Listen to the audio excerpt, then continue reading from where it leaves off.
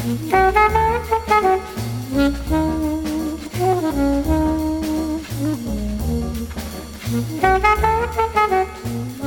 everybody, and welcome to the 205th episode of MTG Fast Finance, the podcast that protects you from those looking to invert the truth.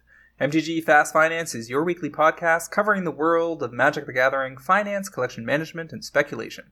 I'm your host, James Chilcott, aka at MTG Critic on Twitter.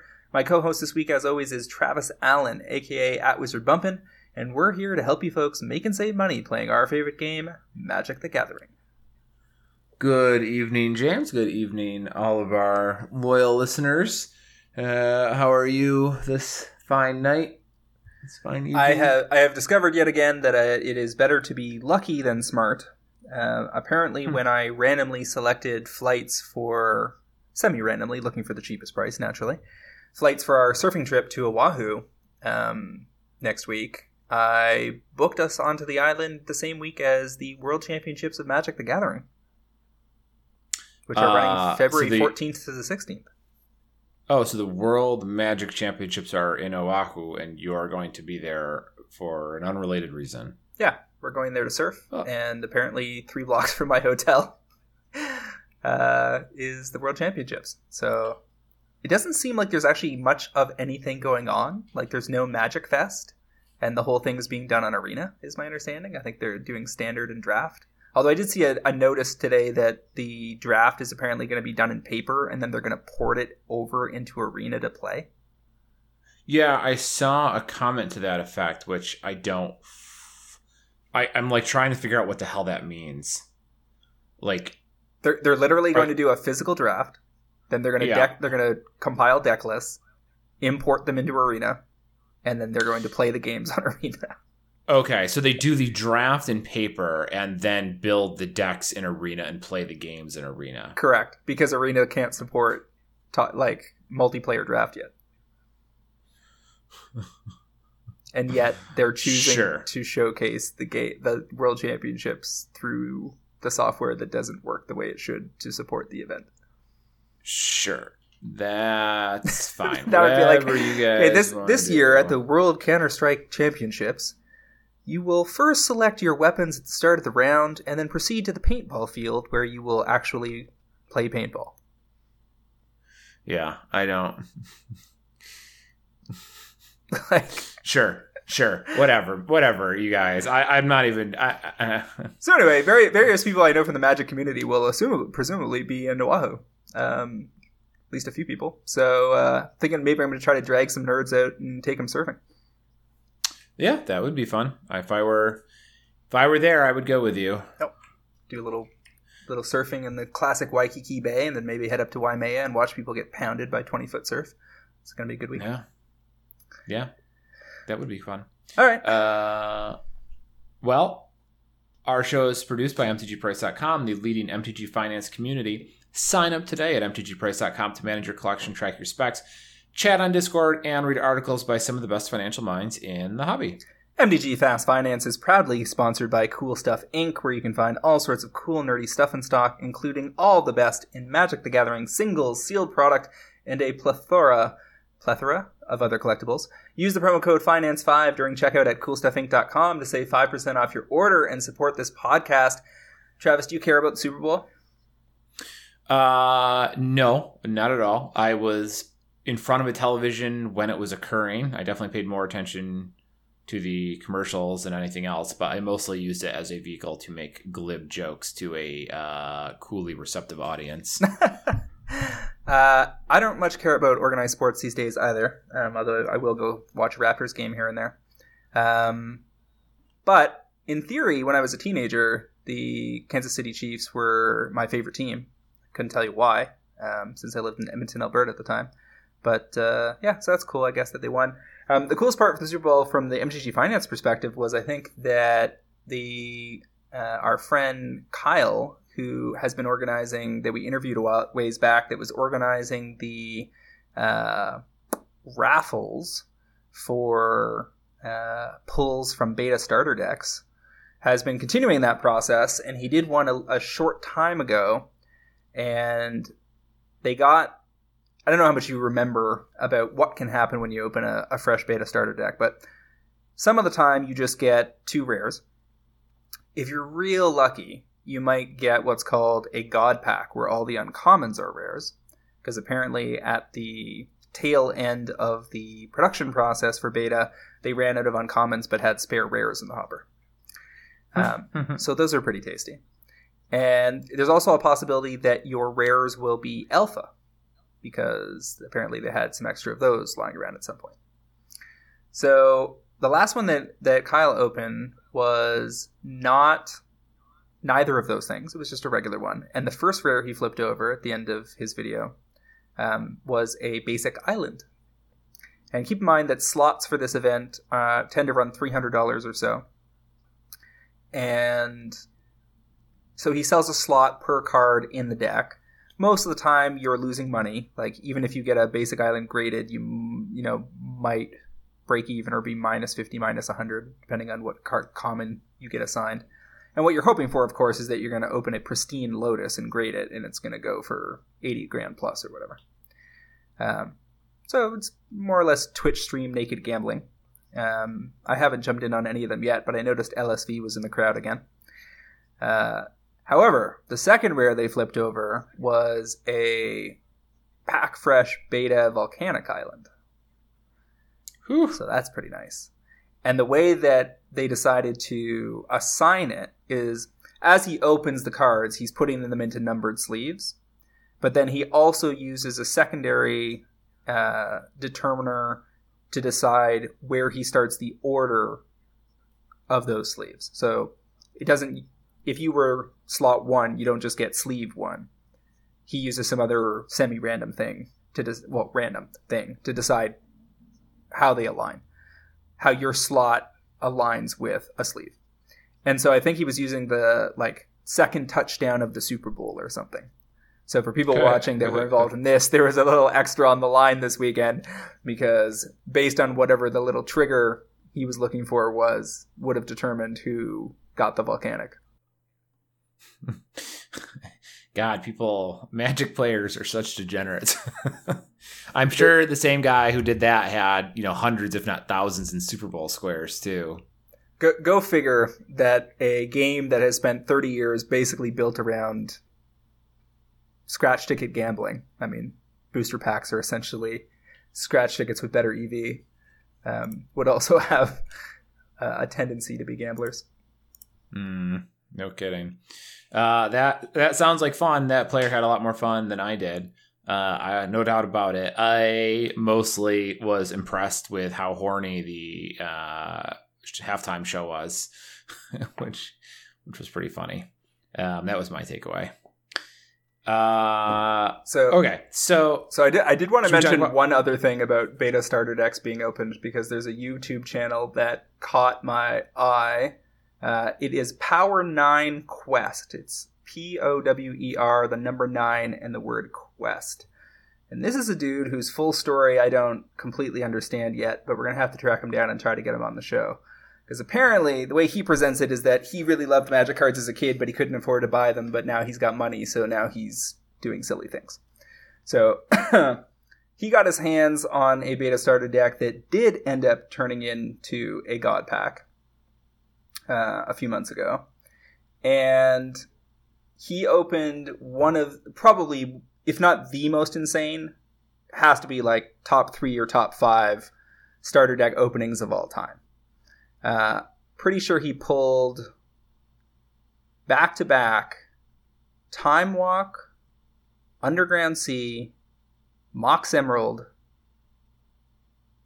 Plateau, I want to say.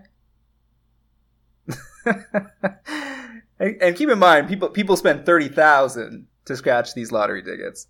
But in that particular case, he came out well ahead on the assumption that these are going to grade at least 9, right? Damn. That's so, God, what was it? 6 cards you just said? I mentioned I mentioned 4 that I think were like the 4 best ones in the opening. And there was plenty of good uncommons and stuff too, right? Like I think he pulled the demonic tutor that would have like graded very well.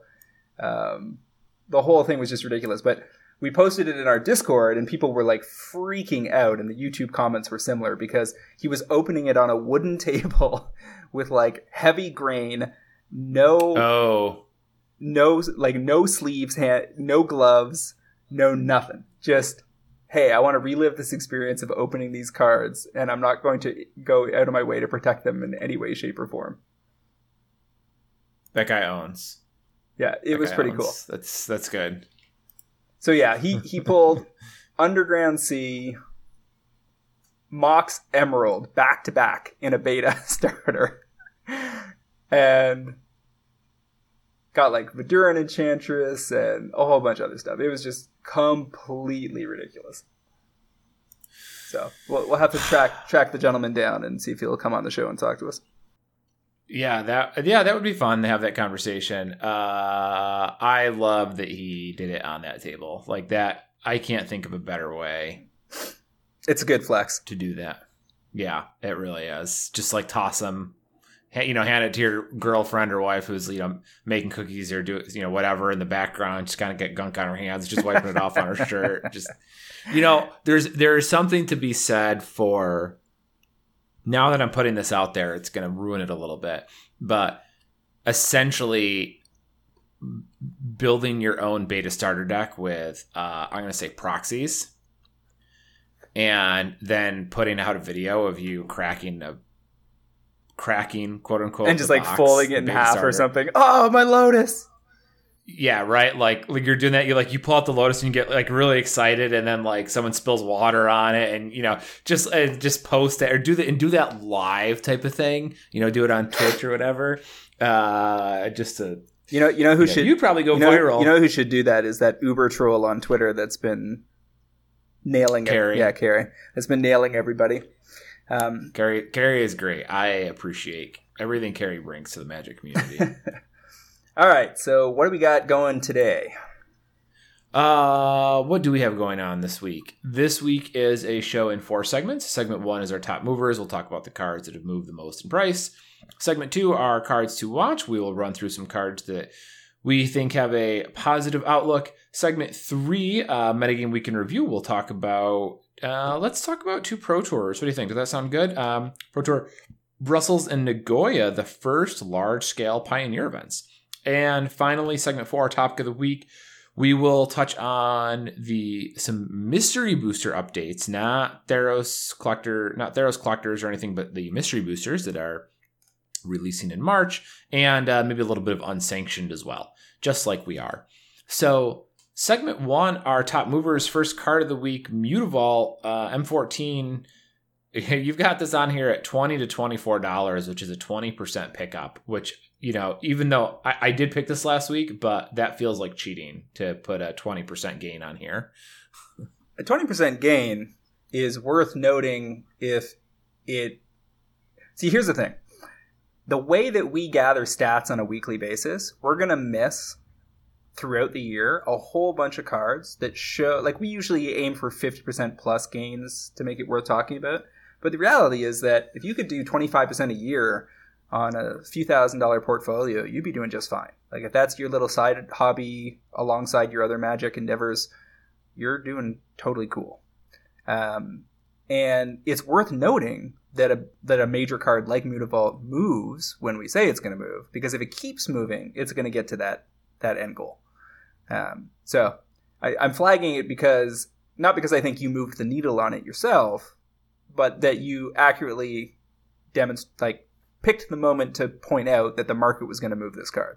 The mono black decks have consistently put up results in the face of all sorts of ridiculous busted cards, and they look like they're going to be in Pioneer for the foreseeable future. And Mutavault probably has a little gas left because we haven't seen any evidence that it's catching a reprint anytime soon. One possibility is that it could show up as a foil in the mystery boosters, but it got a GP foil not so long ago, so hard to say how much of a priority it is over at Wizards. Yeah. It looks like right now you're paying $5 for them. Or I'm sorry, $25 for them. And supply is still relatively shallow. 24 vendors total for the M14 copies, and that counts foils in all languages.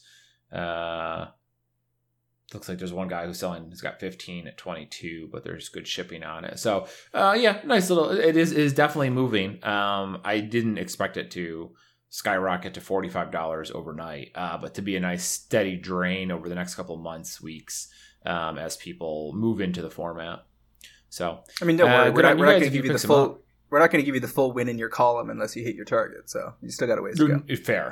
Fair enough. I have to go buy a lot of copies then. Okay, following that is Cathal Lachthwain out of Threnable Drain, 5 to 650. So another smaller gain, about 30%. Mono Black had a totally fine weekend at the Pro Tour this weekend. It looks like Mono Black Vampires came in at 55% roughly of win percentage. Mono Black Aggro hit almost exactly 50%, 49.59. So Mono Black had a pretty reasonable showing this weekend as well. And given how well it seems to chew up local events and MTGO queues, I don't think it's going to go anywhere. And if memory serves me, you picked Cathal Lachthwain not that long ago. Here we go. Yeah, James. Long-term pick 4 to 8 2 episodes ago. So you're almost there. And back in October was one of the first EAs we flagged at $10. The EAs are showing sparks of life. There's been a lot of discussion in our Discord about whether extended arts are worthwhile, like whether that's going to be a thing that's worth pursuing. And the easiest framing of the answer to that question is that the best thing going on in MTG Finance in, say, the last 6 months, the most consistent, highest ROI, is bricks of undervalued stuff from limited source sets. So talking about your box sets like your Mythic Editions, your Secret Layers, and then bricks of undervalued rares from, say, Core 20. Cathal Lachthwain's regular edition, picked those up in a big brick at $1 a piece. Buy list is at $4.85 or something. So there's already a quad locked in on those that can be scooped up anytime anybody wants them.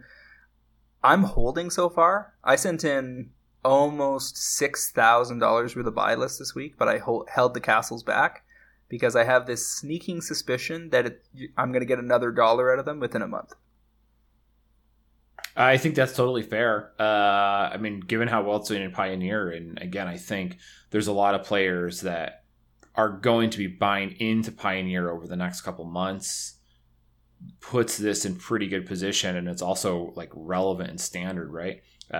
So yeah, I think we've pretty much left Eldraine drafting. Like that's not going to be happening now that Theros is on tables. So the thing is that like extended art Cathal Lachthwain, you could have picked them up in the $8 to $10 range at their very lowest point during peak supply. And they were steady at 10 for a couple months. And that now they seem to be edging towards 15, which is a good sign if you're interested in EAs, either to play with or for speculation.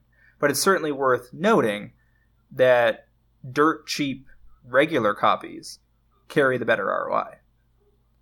Spot a Jace Wielder of Mysteries or a Cathal Lachthwain early, when you can get them for $1 or $2 and watch them go to 4 or 5 on a buy list. That's your best MTG Finance for 2020.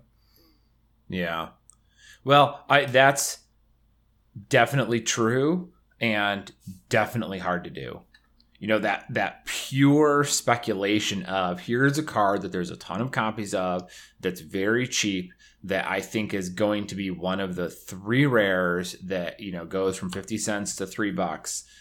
That's no mean feat.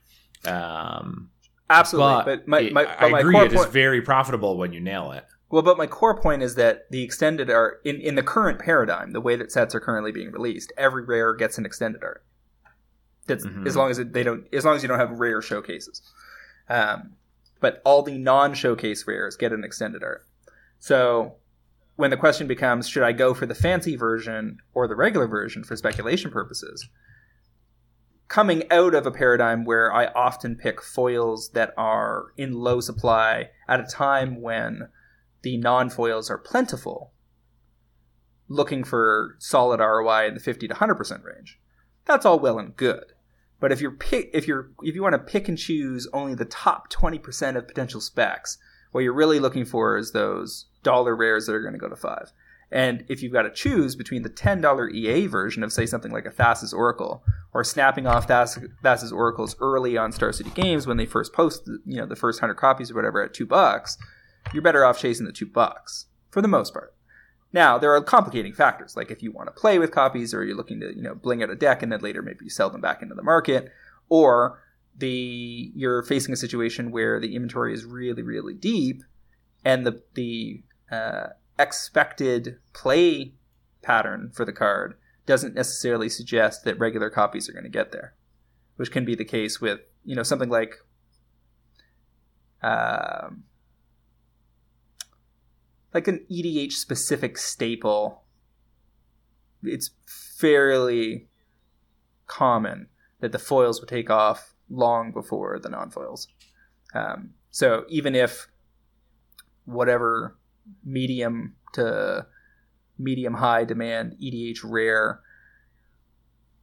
we're talking about, if it's going to get, say, eventually go $1 to $5, but it's going to take 5 years, but the foils are only going to take 18 months, and you don't happen to have, a brick target on hand, then, as part of your diversification strategy, you may well choose to go after that EDH foil before the non-foil.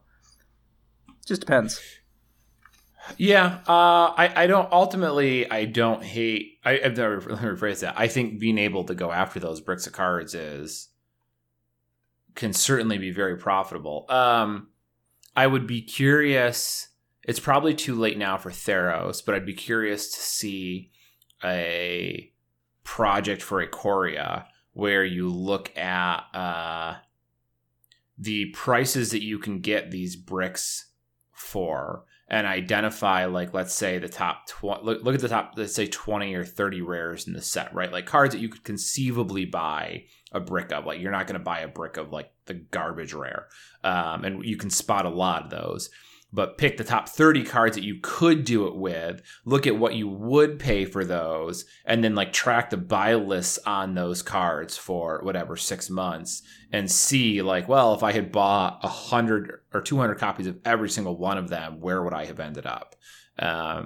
Because maybe the buy lists on enough of them climb high enough that like you are pretty safe to chase a bunch of targets every time.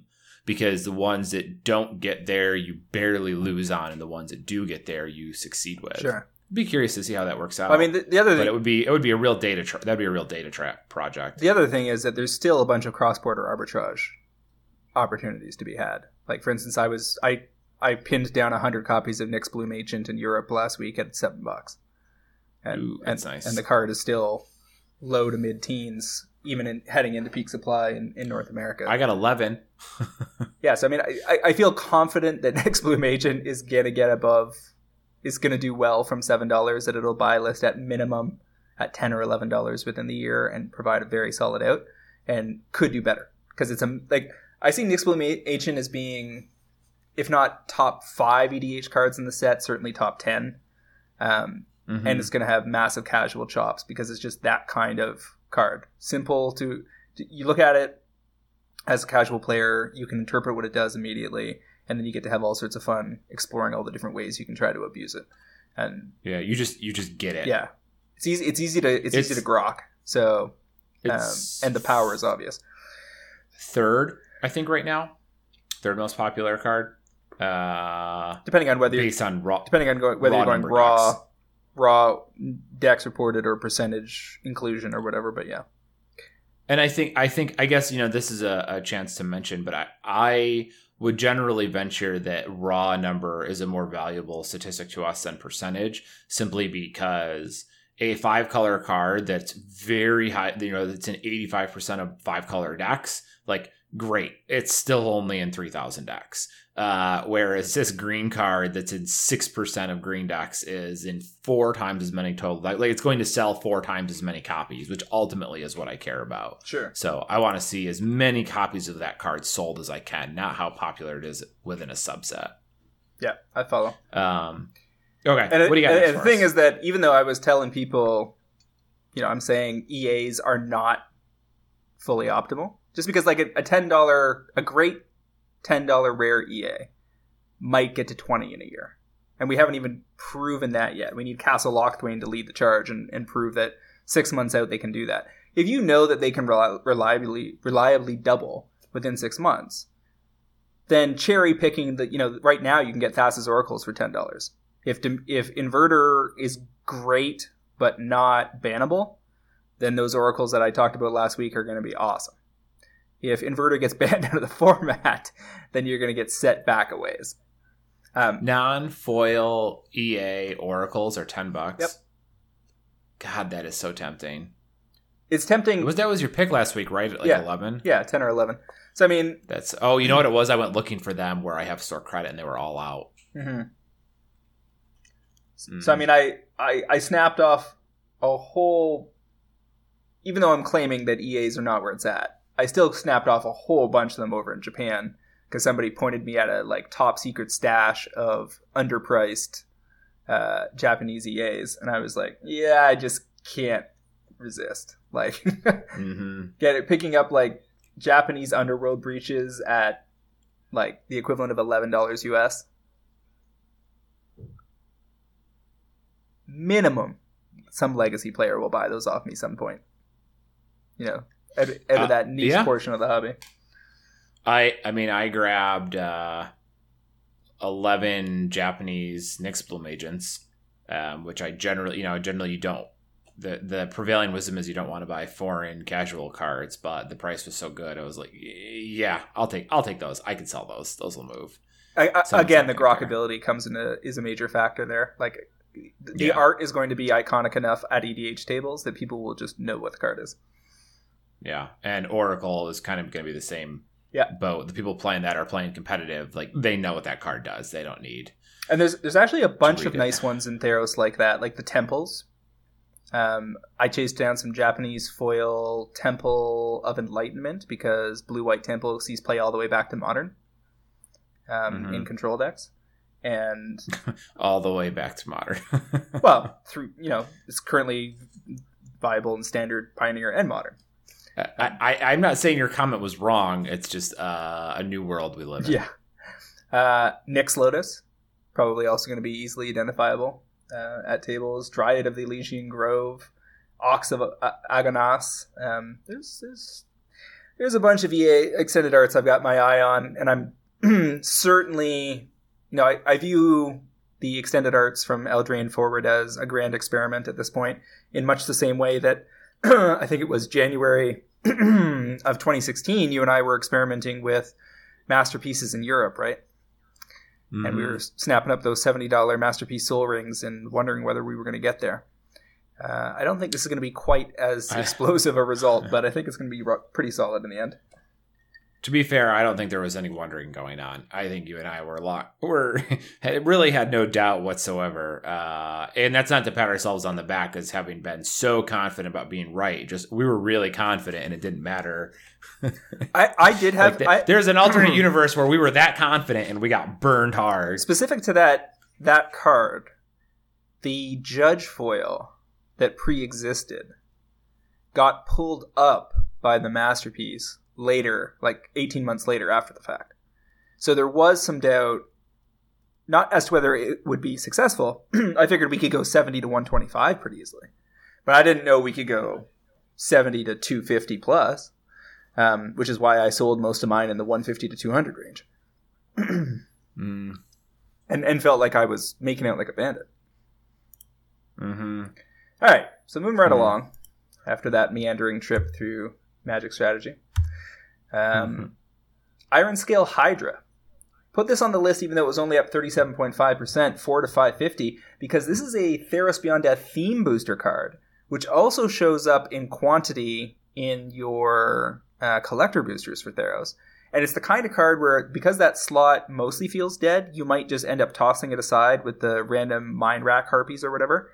But don't, because these are $5 pickups in your collector boosters. And the red dragon, I think it's Terror of Mount Velis or something like that, is also along these same lines. And is going to give you, $5, $10, $15, $20 in additional value out of your collector boosters. So don't let them slide into your bulk box. Okay. I definitely didn't know that about this card, so that is good to know. I will keep an eye out. Following that is Foil Bring to Lights. 5-color Niv Mizzet in Pioneer.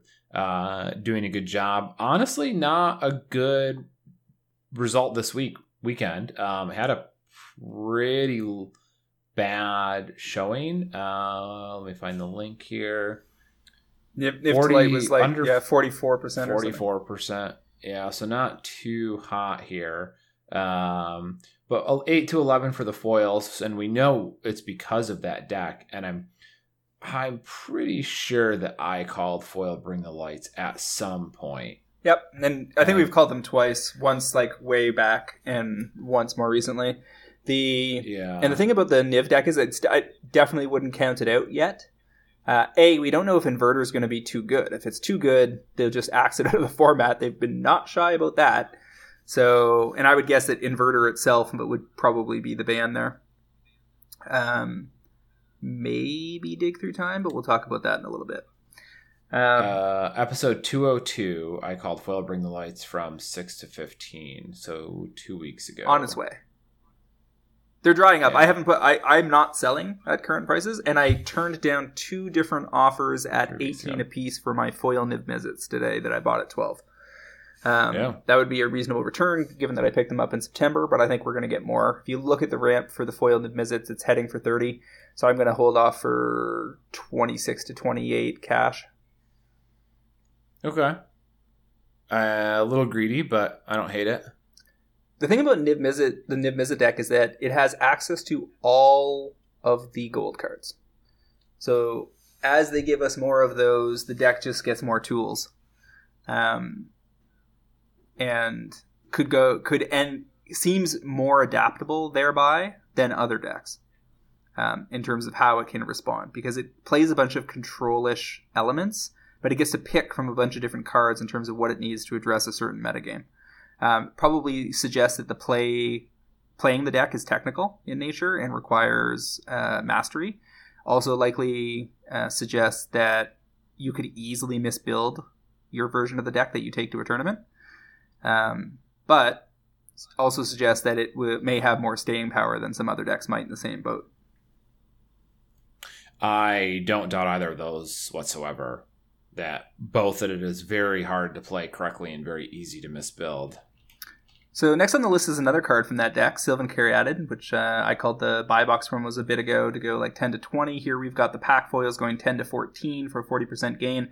These are going to hit 20 alongside the buy boxes because the deck always runs 4 in Pioneer, and Sylvan Caryatid is already a pretty solid casual card that can be put into EDH decks as well. Having hexproof is nice when you're trying to ramp, and making every color is also nice.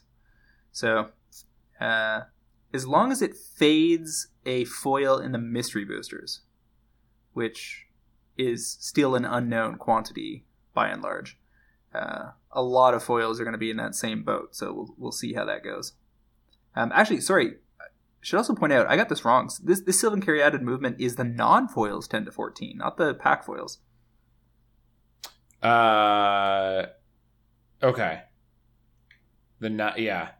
that makes sense. So this was the one that we were just talking about.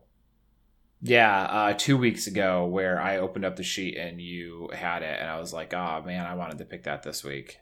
Yeah, I mean, by no means an original idea. Lots of people are tracking the cards in this deck and are aware that they are in position to move. Next on the list here, we've got Thassa's Oracle, aforementioned, out of Theros Beyond Death, going 350 to 5. Not a huge surprise, given that Dimir Inverter went from a meme deck to being absolutely everywhere this last weekend. We'll get into this in segment 3, but we did have 2 of the new style Pro Tour stops this past weekend. One was in Europe in Brussels, the other was in Nagoya in Japan. These are regional Pro Tours now, where basically the players from each region gather to play a smaller than usual Pro Tour. And we've got the follow-up Pioneer Pro Tour coming this weekend in Austin, Texas, I believe.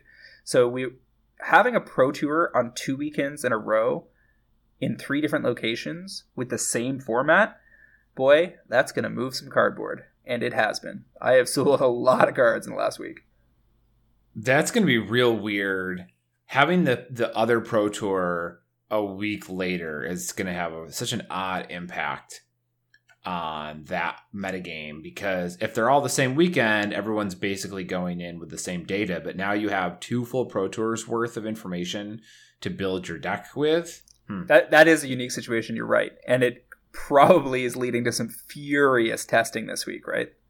Like 2 weeks ago, teams were not even remotely accounting for Dimir Inverter. Now it's easily top 3 decks. So they have to be playing catch up, some of these teams, right? Yeah, I mean, honestly, if you knew you were going to play the US Pro Tour, it almost seems like it would have been wise to lightly play test ahead of this big weekend, wait for the results to come out, and then start there.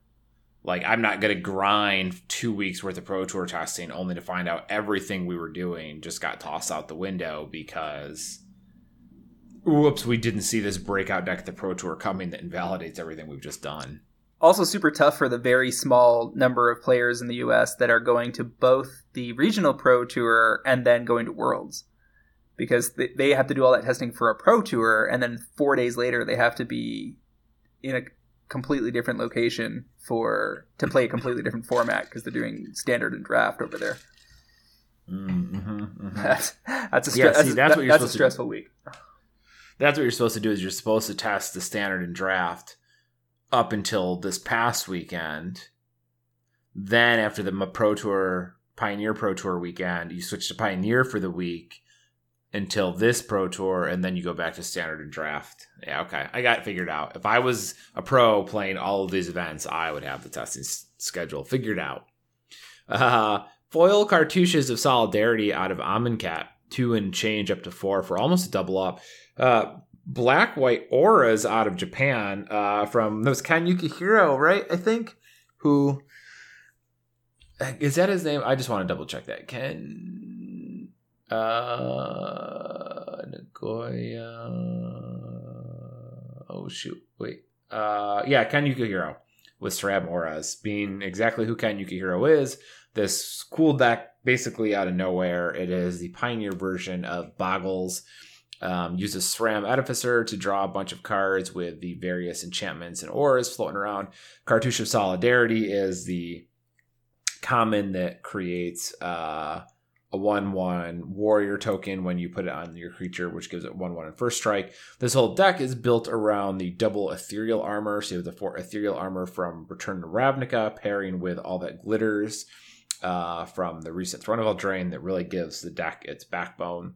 A cool strategy, if perhaps a little flimsy, and definitely not as resilient as the modern version, because you don't get to play with mono hexproof creatures. But Cartouche, the foils jumped a little bit here. I would be happy to take $4 if I could get them. I'd be happy to take basically anything if I could get them. Even if the deck continues to put up results in Pioneer, it's not going to be a majorly successful strategy. It will sit on the fringes simply because it would not be able to withstand sustained hate. So I'd be happy to take my profits here and move into something a little more stable. So you know what I took a look at the other day that has already shown movement since I was looking at it? When this deck was first making the rounds on the Sunday, you could get foil extended art Ephemia the Cacophony for about $3 or $4. That's a foil extended art rare from the collector boosters. Now they've drained up to $5.50 or $6. That, if this deck gets any traction, we were talking earlier about how extended art rares at peak supply, $8 to $10 makes sense. But foils at $6? Foil extended art rare at $6. If this deck catches on, that's gonna double or triple.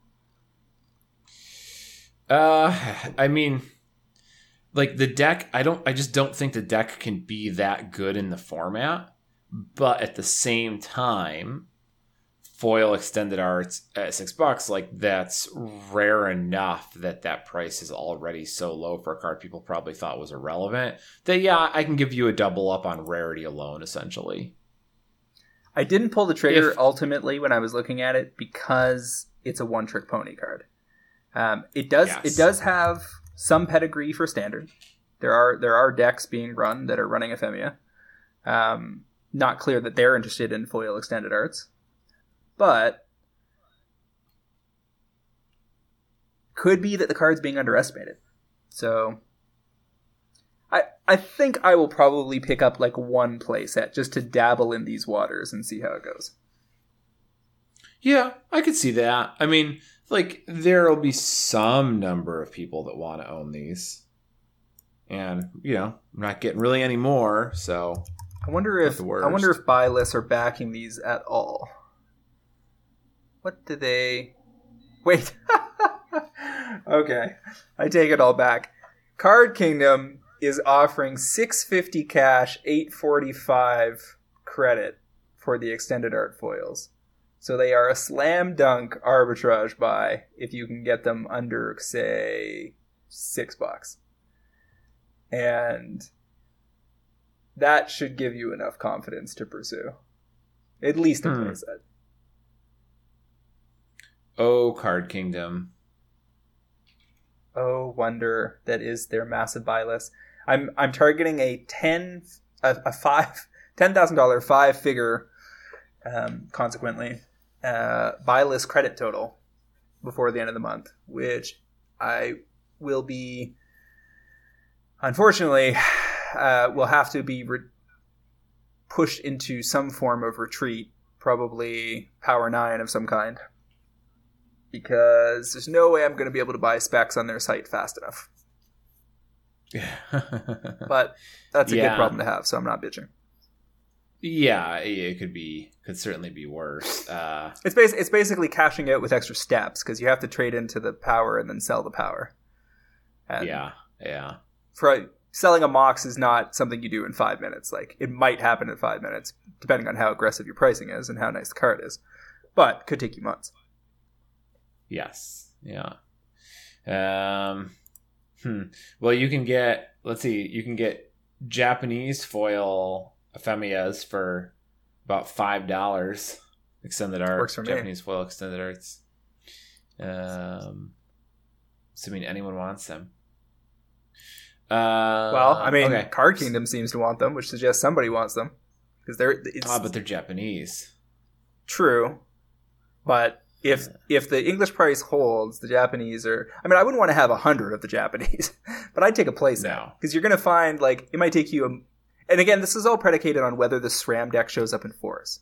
Like, if there are 0 copies in the top 16 this weekend in Austin, then the deck is just going to get forgotten. If somebody brings it and does well with it, then that's a different story.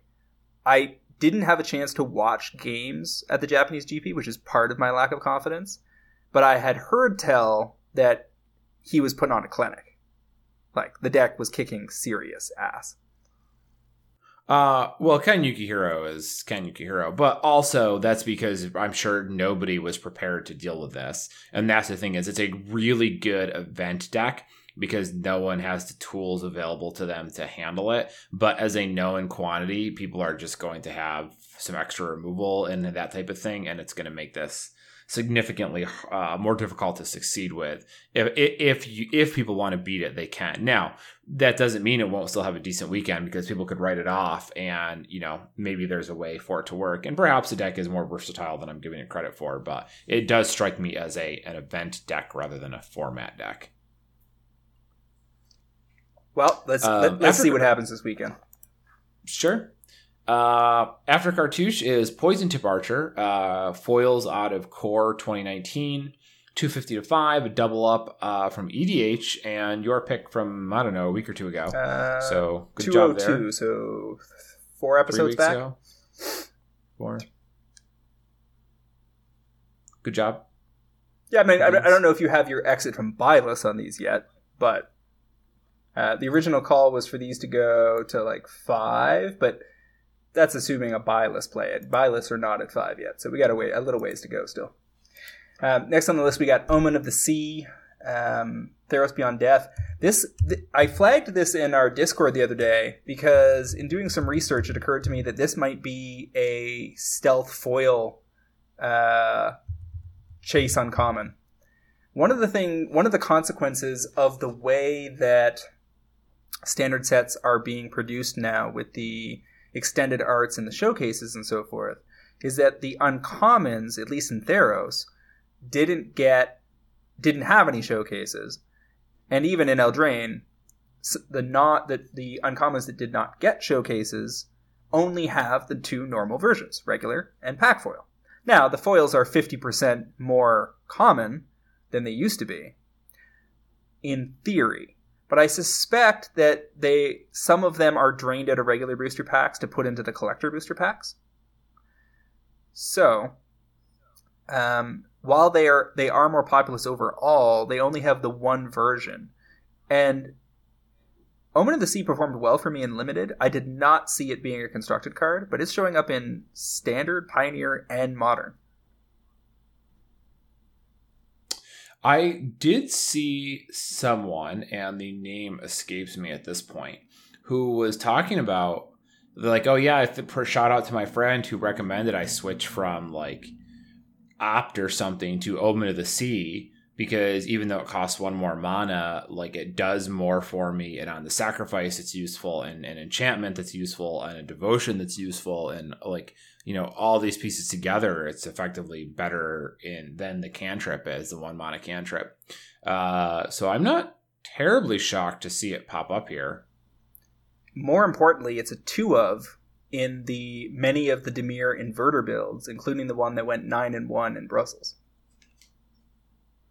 So, we've already seen cards like Noxious Grasp and Mystical Speculation as foil uncommons do work and get into position to make people money.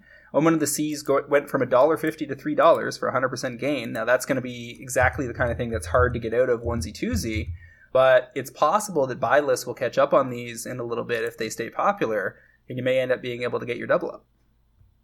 Mm-hmm. Mm-hmm.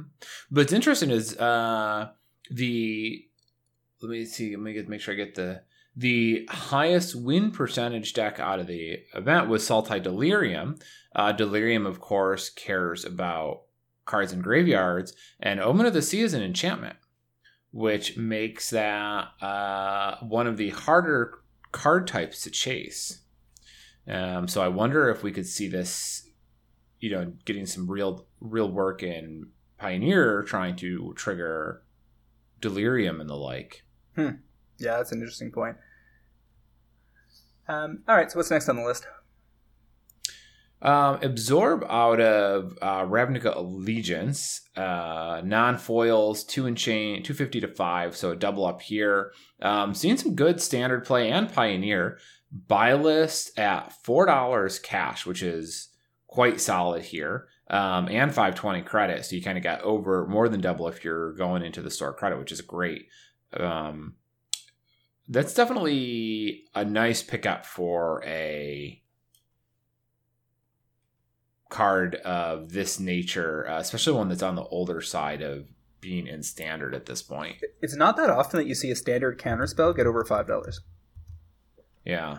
God, I don't even know if I can think of the last time. Might have been Return the Ravnica with that is it one Counterflux. I can't recall if Counterflux got that high. But certainly if you were drafting Ravnica this time last year, you probably have a few of these sitting around that you should be buy listing in, because you can basically get the going retail rate in credit from Card Kingdom and probably a little less at all the other buy lists, and just cash in your absorbs for $5 bills. Yeah, I would take that in a heartbeat. So do that. Perilous Vault out of M15, showing some movement, doubling from $3 to $6. It's not that huge of an EDH card, but it does see minor play in Pioneer in green ramp decks as a sideboard card. Hasn't seen a printing in a while, 4 or 5 years now. And buy lists are supporting it at $4. So one of these cards that, because it exiles everything, probably has some casual chops and might be underreported on EDH Rec in terms of the commander demand for it. Yeah.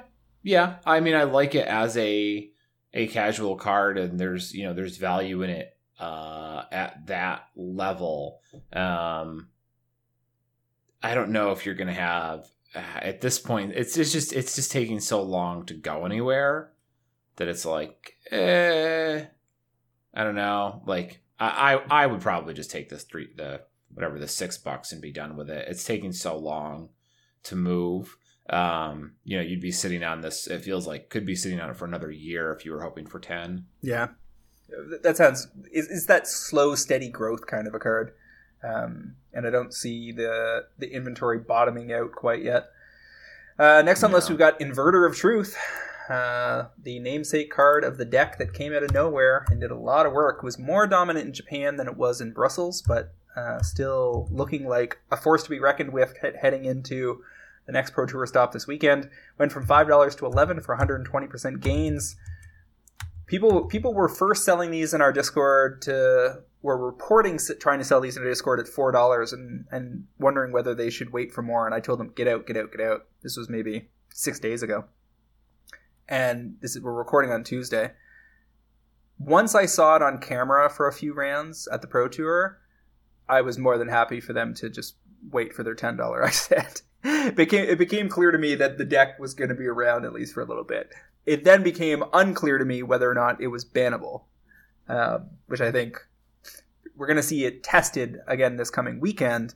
And what you're looking for is, I think in the results for Japan, we had Bant Spirits in first and SRAM Auras in second, but every other deck in the top 8 except for the 8th place, which was Mono Black Vampires, was Dimir Inverter. So 5 out of 8. If you see 5 out of 8 again at Austin, and then whatever the next major Pioneer event is, then you might have a problem. Mm-hmm. I would agree with that assessment. So I went on the cast last week and said, hey, this deck might be fun. It might be good. It seems like kind of a weird combo. I mean, it's a 2-card combo, but I don't know if it's exactly going to work how you want it to do, blah, blah, blah. I'm not wild about the fact that I am on record of having said I didn't think the deck was that good. Well, apparently you didn't hear our comrade Jason Elt's team over on Brainstorm Brewery absolutely trash Inverter, because they recorded earlier than us. And so they were, to be fair to everybody, in the first few days of a deck emerging, it's utterly unclear whether it's just a Saffron Olive build that might be played for a little bit and forgotten, or if it's going to put up results. And BSB was pretty early in the cycle, and they were absolutely wrecking Inverter, saying this card's trash, sell it right away, get whatever you can for it, etc. Turns out, like, I had no trouble unloading my Russian Inverter of Truth at $15 a pop. But nobody knew that was going to happen. You got to see the results before you know what to do about it.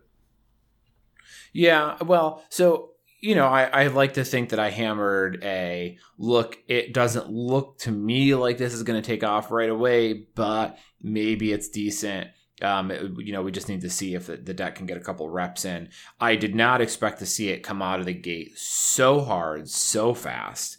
That really took me by surprise. If we had seen one top 8 copy, I would have been saying, hey, look, this deck made it into the top 8 of a Pro Tour.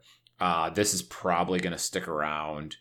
I would consider, looking at specs of this, but this just hit like a hammer. Which brings us to the other card in the deck that's taken off. Jace, Wielder of Mysteries at a War of the Spark, going from $3 to $7 after going from basically $1 last summer up to $3 along the way here. Or it was always going to be a good long-term play for Commander given the ability that was on it. People were thinking originally that this added some consistency to decks that wanted to leverage Lab Maniac, and now you've got Thassa's Oracle on top of that. So Thassa's Oracle is basically the number one card from the set on EDH Rec, because people are jamming it in all over the place. And Jace's could push. I would guess that if you took a brick of Jace's to Austin this weekend, you get a pretty sweet price on the floor Saturday morning. Yep. Not going to argue with that whatsoever. They will be paying top dollar for those, trying to flip them at the start of the event. So I was in at, let me just see here. Oh, please tell us. I was in at 76 cents in September. So I've got 40 in a brick here, and Card Kingdom is currently offering $5.20 credit. But I didn't send it in yet. Because as with the castles, I have a feeling this is going to ratchet another $1.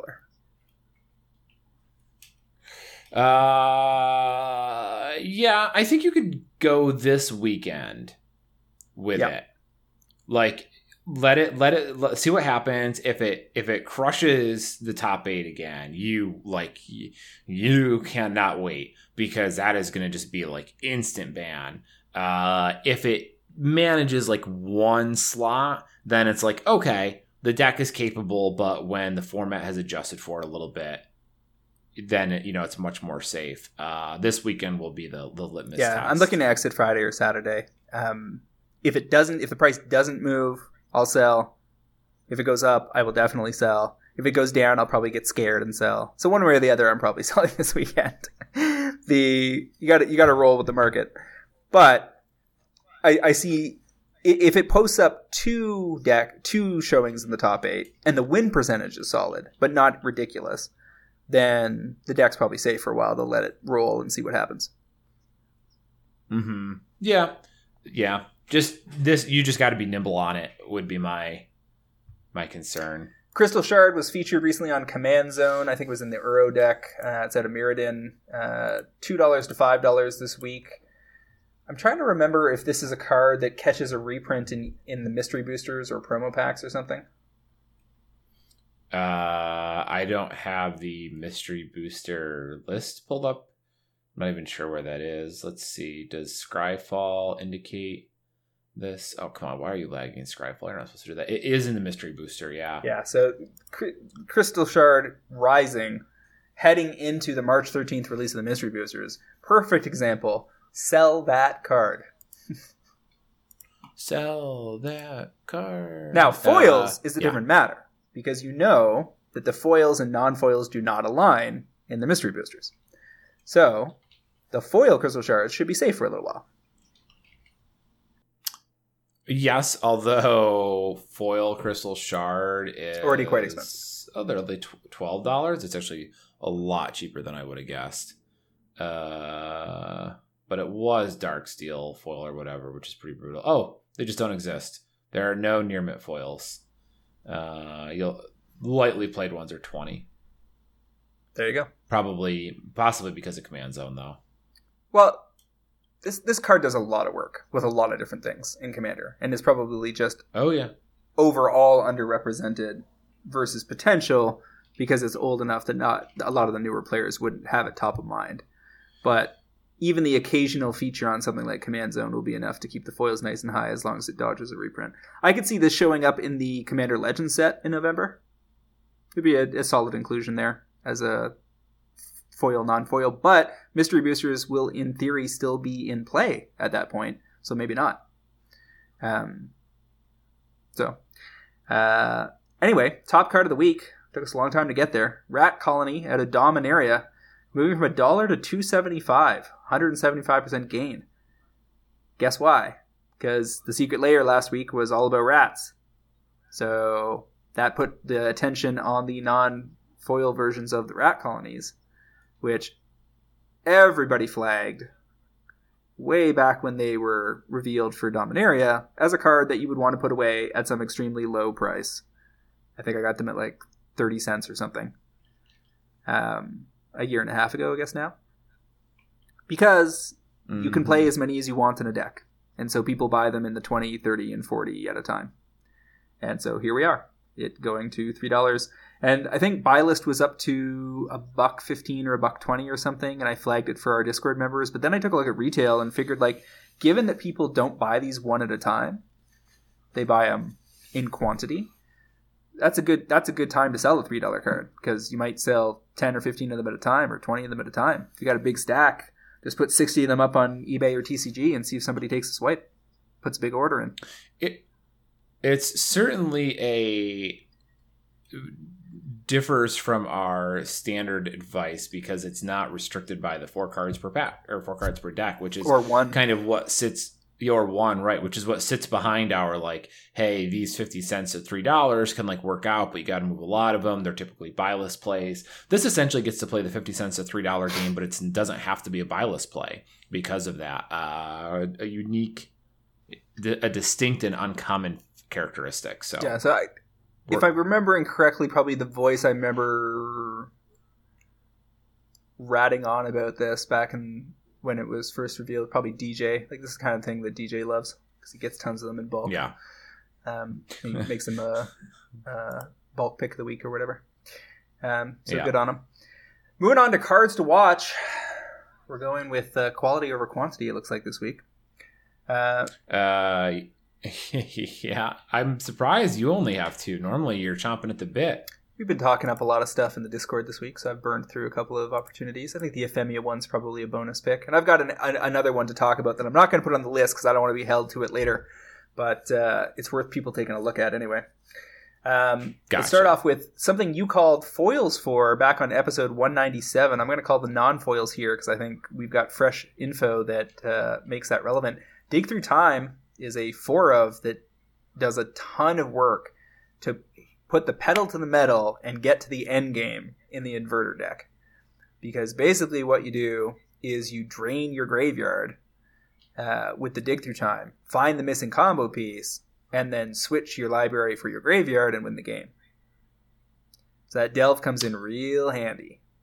And people have been saying since the moment Pioneer was debuted that Dig Through Time is a broken card, that it will eventually get banned in this format, and all it needs is the right combination of elements that demonstrates its power level.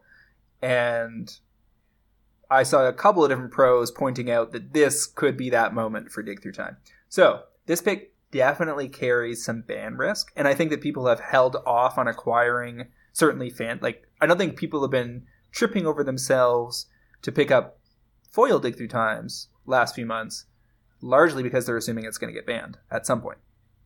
If you could give people a 3-year guarantee on it, I think you'd see those foils move real fast. Especially if Inverter turns out to be good but not broken and sticks around in the format. Dig Through Time just looks like a great position to be in. I'm seeing the ramp start to form around this card. The inventory is moderate, but given the level of play for the Inverter deck, I think that demand could outpace that supply. It's only got 2 printings from KTK and Ultimate Masters, so not easy to restock because both of those boxes are expensive now. And so my call here is for it to go 5 to 10, 100% gain. Maybe you're buy listing at 8 or 9 somewhere along the way, and it gets to 10 to 12. This is a card that's going to be in demand. Like, I think if you could walk into the GP this weekend with a bunch of these you picked up between $4 and $5, you could probably unload them at 7 to 8 to somebody. I definitely loved the foils. The card is undeniably powerful, and I think the ban risk is very real here. I'm kind of looking through TCG Player now at it. The power level's through the roof. It's driving what's basically the best, probably the best Pioneer deck right now, or close to it. I mean, the Ultimate Masters inventory is actually much more shallow than the Cons one. You hit 10, it doesn't take too long to hit 10 over there. But you hit it a little while longer on the Cons ones. I like Dig Through Time, and I think 5 to 10 is viable. I think I'm slightly less confident than you are, mostly just because the inventory seems kind of deep, and that this is exactly the type of card that I would pull up and want to be really good and be like, there's just a few too many for me. That's kind of where I am. I don't tend to pick cards with inventory that has 60 listings very often, but Inverter deck has a lot of momentum. And yeah. And we've already seen what it has done to Inverter as a mythic from a winter set, pushing it from obscurity at like bulk bin 50 cents up to $15, like massive returns. Dig Through Time is a card that I think more players already have on hand from a standard format or modern before it got banned. And they've just been sitting around languishing, so a lot of us can just pull them out and play with them if we need to. Like, I didn't need to buy Dig Through Times to build my Jeskai Dragons deck. I've just got them from before. So that weighs on it a bit, I think. But I like the fact that, A, it can't lose the slot in this deck. Like, I don't think there's any conceivable card, certainly not already in print, that can push Dig Through Time out via a different configuration of the deck. They need the card to find the combo pieces and clear the graveyard. It's a 2-for-1 in terms of its impact on what it does in the game. So it's too important to cut. Also, if the deck turns out to be good, but not too good, this pick is great. If the deck turns out to be too good, they're not going to ban Dig Through Time, I don't think. I think they would ban Inverter. Because it's not clear the deck is dead without Dig. They could switch to some other card that does a less efficient job of it. So Dig could be the ban, but it might not be. Inverter doesn't touch anything else. You can make the argument that they always wanted to ban Dig, so it's the most dangerous element here. You got to make your own choices. This one could easily go wrong, either because the deck is too good, or because not enough people choose to play it because it's not good enough. You got to hit the sweet spot where the deck posts up in the top 5 decks in the format and sticks there for a while, and then you would get somewhere with this pick. I would say, at least regarding the ban component, I would probably pick Dig in that deck over Inverter, because they likely are going to look at it and go, well, look, Dig is, you specifically said Dig does a ton of work in this deck. Very powerful base, given like the delve interaction with how this functions. So trying to replace that for something else is likely going to put a huge drag on the list. But basically Dig is very, very necessary and is very good in other decks, and basically just looks, if it's driving Dimir Inverter decks to be top of the format, it's probably going to drive something else along the way. They know they've banned it in the past. Everyone knows it's been on the short list. So they might just be like, hey, you know what? We could ban Inverter of Truth and get rid of kind of a cool deck, but then have to keep Dig Through Time, which is probably going to come up in conversation again in a matter of months, if not weeks. Or we kick out Dig Through Time, we let this weird deck with a new Theros rare live, and let that see if it can function without this like major combo draw piece, and get rid of a card that we weren't really wild about having in the format anyways. Like, that's kind of where I would expect them to go. But again, Wizards kind of does what they want to do, and we're not the greatest at being able to figure out what. Even if we can come up with a very good reason they should do A, they will do B plenty of times. So I guess I don't think you're ever going to lose on this pick. Like, I don't think that you're going to buy at $5 and get destroyed. It's not going to drop to $2. Like, the worst case scenario is it just doesn't move that much, and you buy list it for roughly what you paid. So I would say the risk is very low. Well, if it gets banned, dig craters again. So there's definitely some risk on this play. What's your first pick? I'm sorry that I couldn't go to bat as hard for you on it as you might. I think we're providing a realistic perspective on it. Like, I in no way disagree that with the risk profile. Okay. I feel like I have to. I want to be honest, right? Like, I want to make sure that, like, I have never, like, propped up anyone's picks if I didn't think they were decent, and I don't ever want to be kind of put to task for that. And like, you've definitely, I think you're probably a little nicer about it, telling me when you don't like mine either, but you've done it.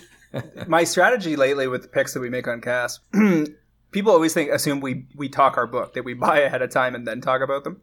But my strategy is much more about figuring out what our best pick is each week, the same way that we discuss with the listeners. And then I buy some. And I'm not convinced it's dig yet, so let's see what else we got.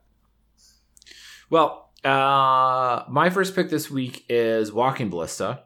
Foils out of Aether Revolt are currently around $40. So one of the decks that I would say kind of surprised people out of the Pro Tour is this Mono White Devotion list that showed up.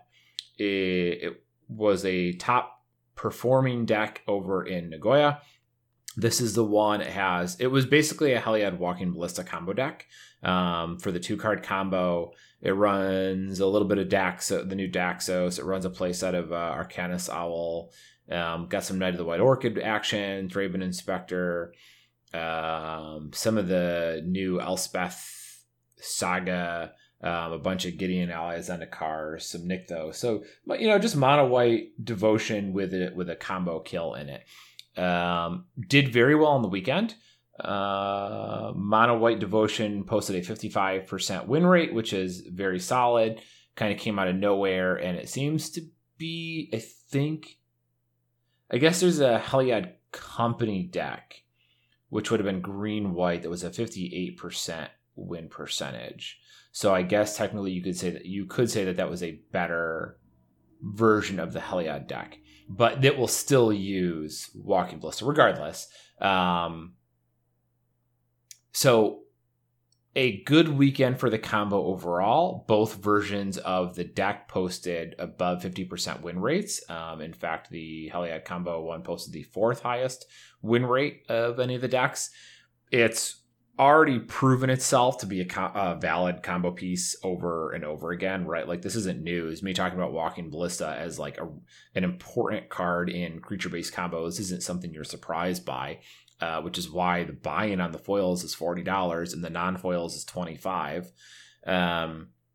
That said, you're getting, there's a couple foils floating around at 40, 41, in both between the pack and the pre-release, and the ramp up to 50 is so sharp. And in fact, I swear copies of this have been bought since I wrote this down an hour ago, because I'm looking right now and there are 2 copies at $41 on TCG, and then it's $45 for the pack foils, and I'm almost positive there were a couple more when I started.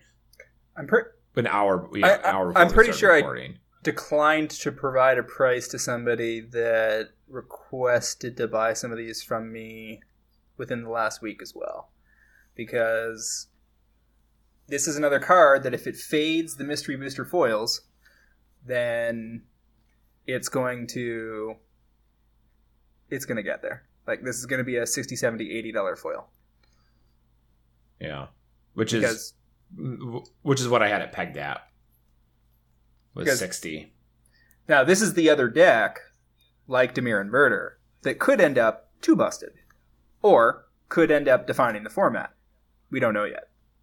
The pick is reinforced by the fact that there are currently, as you pointed out, 2 different versions of the deck one with Splashing Green for the Collected Company, one without, that both put up reasonable results. Suggests that the deck is not locked in, is not extremely rigid in the way it must face the meta, and that it can be tweaked to come at the meta from different angles.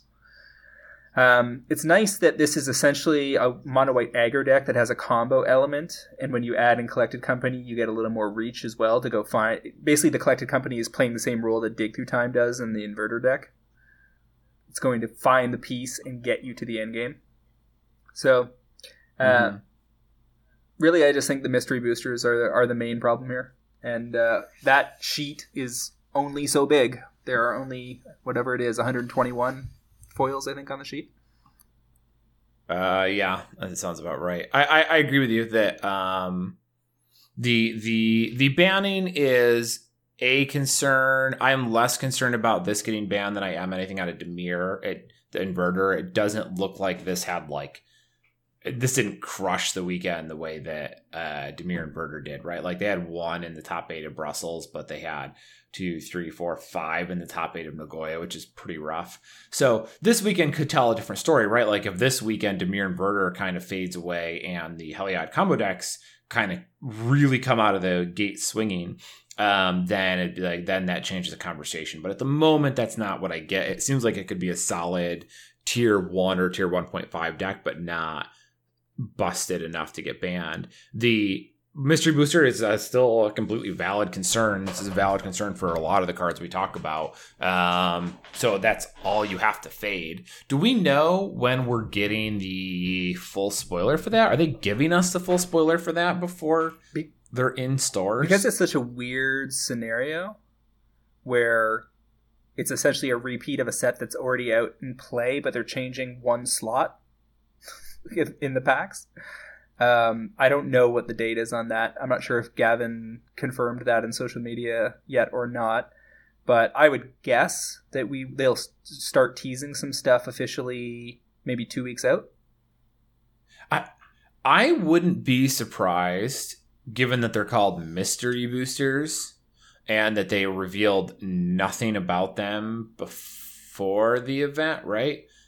I wouldn't be surprised if they did not give us a list, if they just made us wait until the packs were getting cracked on that weekend in stores and we worked from that. And then after the fact, they said, okay, here's the full list. That seems like what they'll do here, now that I think about it. Possibly true. So I'm going to leapfrog over our next 2 picks and go to our user pick from the MTG Price Pro Trader Discord. This pick was advanced to me this afternoon, and I wasn't 100% confident in it, but because it's such a good case study for a shift in the formulation of standard sets, I'm flagging it anyway. So Smart Playa 524 in our Discord flagged Heliod. You should have made him change his name before you picked this card. Heliod Suncrowned Showcase Foils. These are currently about $25. He's calling them to go to $40. He's basically just saying it's seeing a lot of play, which is true. However, there are some other factors to consider, as I discussed with him at the time. We know from vendor partners who did large box crackings and run stats on those that the Showcase Foil Mythics are about twice as populous in Theros as they were in Eldraine. Now in Eldraine there was only 2 foil Showcase Mythics, Realm Cloaked Giant and Brazen Borrower. In this we have all of the gods, and the way that they reformulated the slots in the collector booster packs also dumped additional copies in the market, per pack opened over a period of time. So if you think about how collector boosters are probably going to trail off a lot faster overall than regular boosters, just because you don't draft collector boosters, they are more of a collector item or a, loose speculation play. That suggests to me that collector boosters mostly get opened in the first few weeks. The boosters get opened in the first 6 weeks as drafts continue and so forth. But if the collector boosters have a higher density of these foil showcase mythics, it explains why they have flooded the market so hard early. It's kind of weird, right? You would expect like something like a foil extended art Great Henge out of Collector Boosters from Eldraine was a pretty expensive card right out of the gate, and has only gotten more so. You're talking $100 plus, depending on which version you're talking about, whether it's Japanese or English.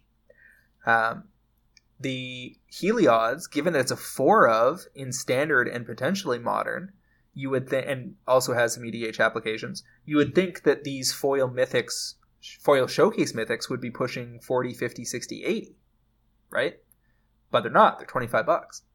There's just more of them around than in previous instances of premium cards. So the reason I say it's such an excellent case study is because if this formulation continues on into Ikoria, if there's a bunch of Godzilla creatures there, and they choose a handful of the mythics to be the showcases, and they do this again, where they juice the collector boosters, which I think is a trend you can expect to continue, then it will be important to keep your eye on some of these better gods that are seeing really solid play, and see if the demand in the market can overcome the additional supply. I haven't been running out buying these. In fact, I've been selling them. I think I sold maybe 2 of the ones that I opened in my collector boosters for something closer to $30 last week. But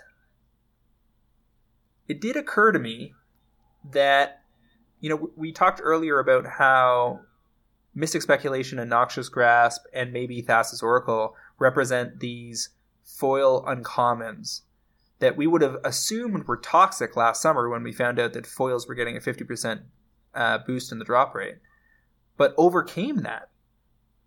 And in this case, we're talking about a mythic, which, yes, is twice as populous as the previous showcases, but is still less populous overall than normal foil mythics, and far more rare than foil uncommons.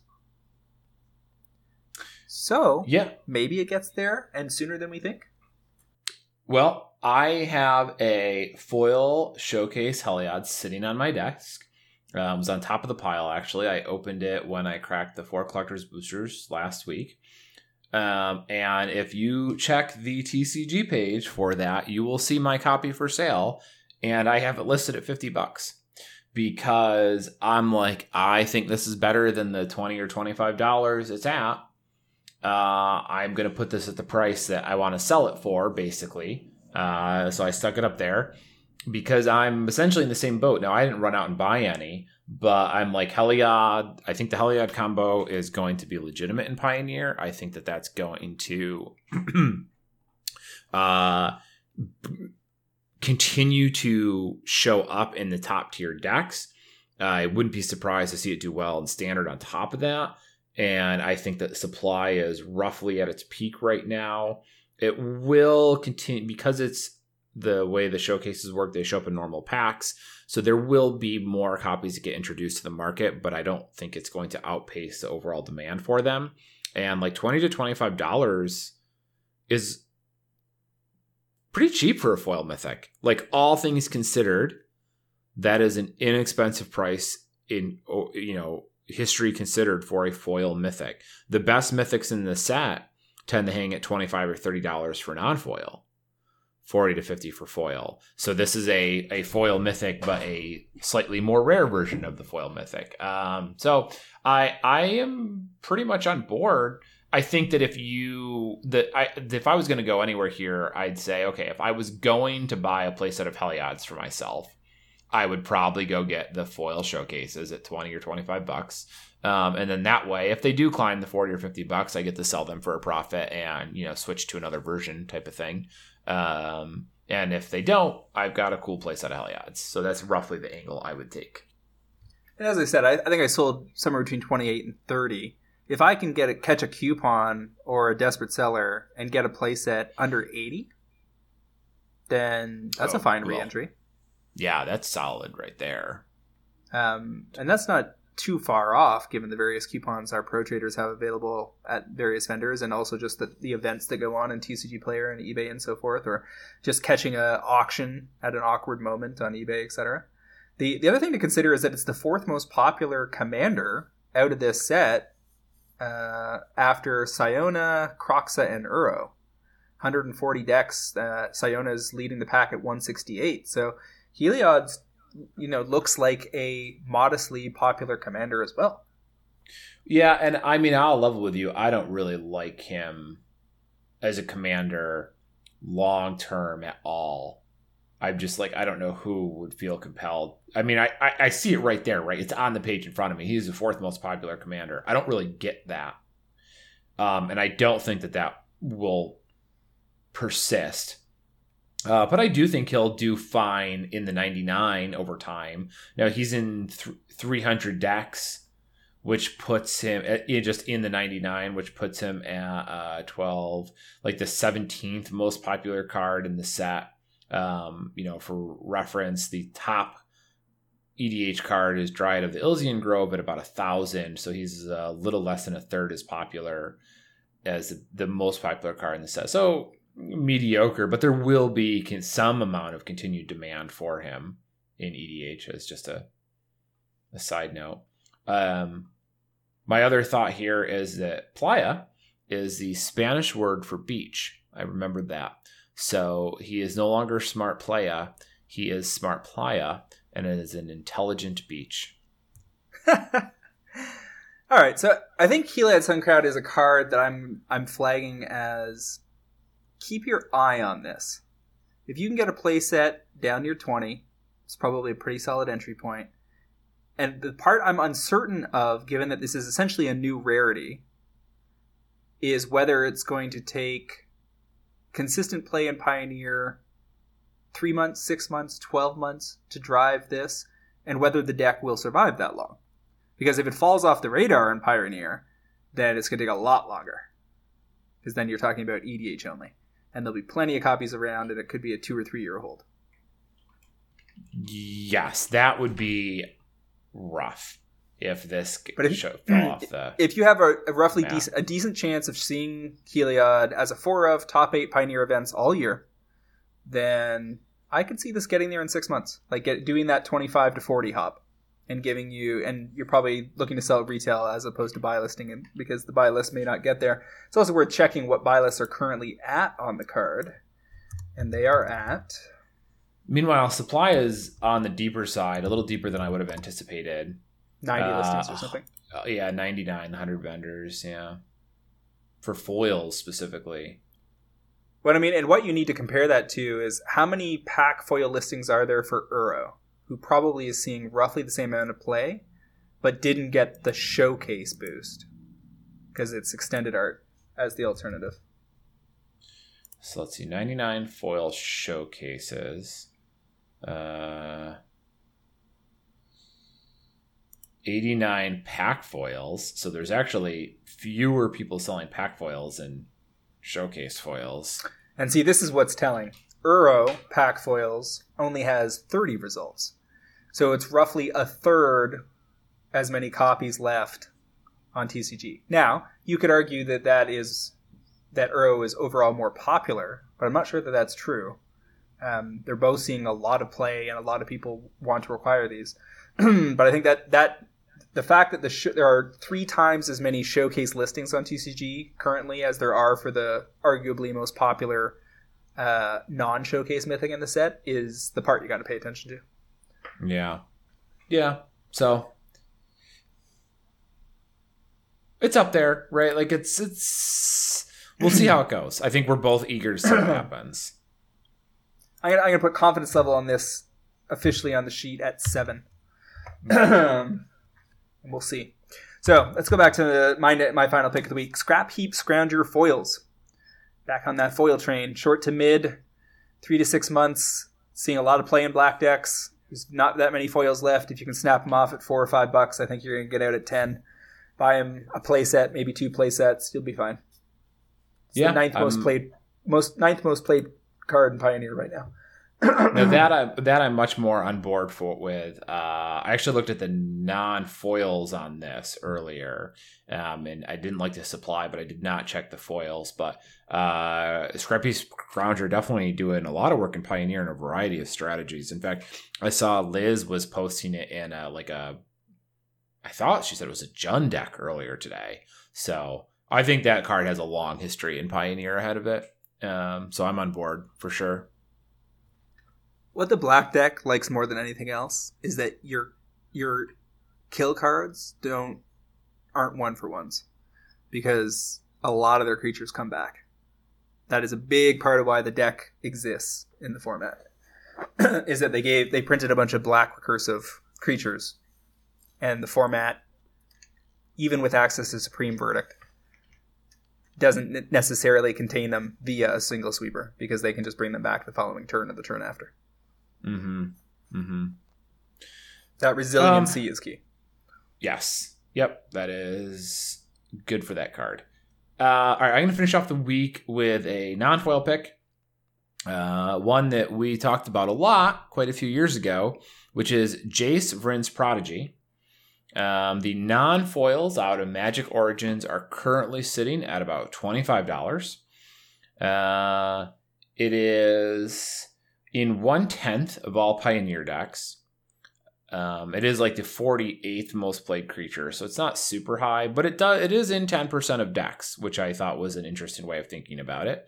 Sultai Delirium was second place at Brussels and also has the highest win rate by a considerable margin. The stats that got crunched show Sultai Delirium with a win rate of 69%. Memes aside, that is disgusting. The next highest is 60, and that was SRAM Auras, which I think is just Ken Yukihiro. And Bant Spirits also at 60, and then quite a few decks fill in the 50 to 60 range. But 70%, nearly 10% higher. No, let me rephrase that. God, what is that? It's like a 17% higher win rating than the next highest deck is significant. The point being, Sultai Delirium looks like it's probably quite good. And Jace is showing up as a part of that deck. He's also going to be used in probably any graveyard relevant, interested strategies in Pioneer in the future. He does a lot of work for those builds, helping to loop, fills your graveyard, obviously, for whether it's Delirium strategies or just general graveyard. He turns into a Planeswalker, blah, blah, blah. You guys know how the card works. So he's not like a one-trick pony like, for instance, Inverter of Truth would be. Now, obviously, Inverter of Truth enables a 2-card combo and is very good. Jace is more of a mid-rangey, engine-generating card, not as splashy. But the point is that like you could see him in a variety of strategies in contrast to Inverter. So you're looking at about $26 for non-foil copies in Origins right now. There are about 85 vendors. But if you buy in at 25 to 26, you're looking at something like, I'm going to say 5 to 10 play sets, and then the price is $35. And I think it's less than 10 plays. I think 5 play sets is 5 to 10 play sets. So it's really not that many copies before the price is $35. And I've got it written down, the target out as 40 on the sheet here. So not a humongous percentage gain, like 55%. You can find better percentage gains elsewhere. But I like that this is a card that if the price moves to 40, you can sell play sets. It's non-foil, so it will move a little easier. I suspect that if Sultai Delirium has another good weekend, then we could really see the number move on this. I would love to see this get there. I have Russian foils, German foils. I have all sorts of shit sitting around from when this was a big deal in Standard and it got up over $100.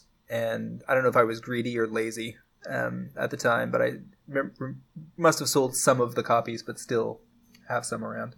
So I didn't need to go in on JVP because I already had JVP when Pioneer came back or landed on the table.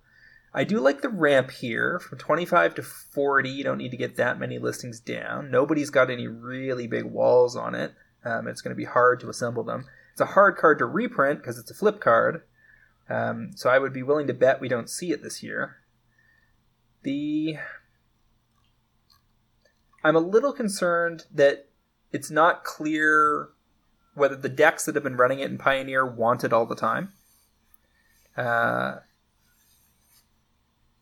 It does have the dies to fatal push problem, so you need to be in a deck where you are messing with your... like, JVP does the most work in a deck where it doesn't activate cards that your opponent would otherwise be facing as dead cards. And that requires a fairly specific formulation. Sometimes you want to be bringing cards like this in out of the sideboard so they can do a lot of work when your opponent takes their kill spells out. It's tricky.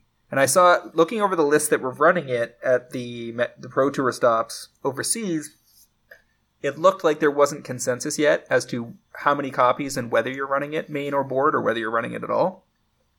So we got a little bit of work to do. Like you said, we need to see what this weekend's results look like. Definitely lives up to the namesake of the segment, Cards to Watch. This is a card to watch as a mythic that could take off hard if it plays a major role this weekend. Yeah. Yeah, I think that's fair. I am totally happy to... what is the term I'm looking for here? This warrants caution. This is, I think, another good candidate for if you need a play set, it's a good card to buy your own personal set of, hoping for some proceeds down the road. And if not, you're not really shaken up about it not having happened because you had the card you needed anyways. Now, this coming weekend could tell a different story. But that's if Sultai Delirium really goes nuts and does a lot of work. So... if it has a fine but not thrilling performance, then it ends up in decent shape, but still not going to be skyrocketing. I would say overall, and I guess this is a kind of a segue into segment 3 here. Overall, I found the Pro Tours, the top list to be fascinating. Ken Yukihiro's Orzhov Aura's deck was definitely the most fascinating of the two events, simply because nobody had really seen that deck before, short of, somebody on, I don't know, MTG Salvation, brewing it themselves. Mostly because Dimir Inverter had already come out. We knew about it. We didn't know how good it was, but it wasn't a shock to see it. Where now, if that deck hadn't been spoiled before the event, that would have been the big news. And but where this is all going is that the format looks great, but I scoured those lists and just kind of came away thinking like I'm having trouble pulling too many specs out of these lists at the moment.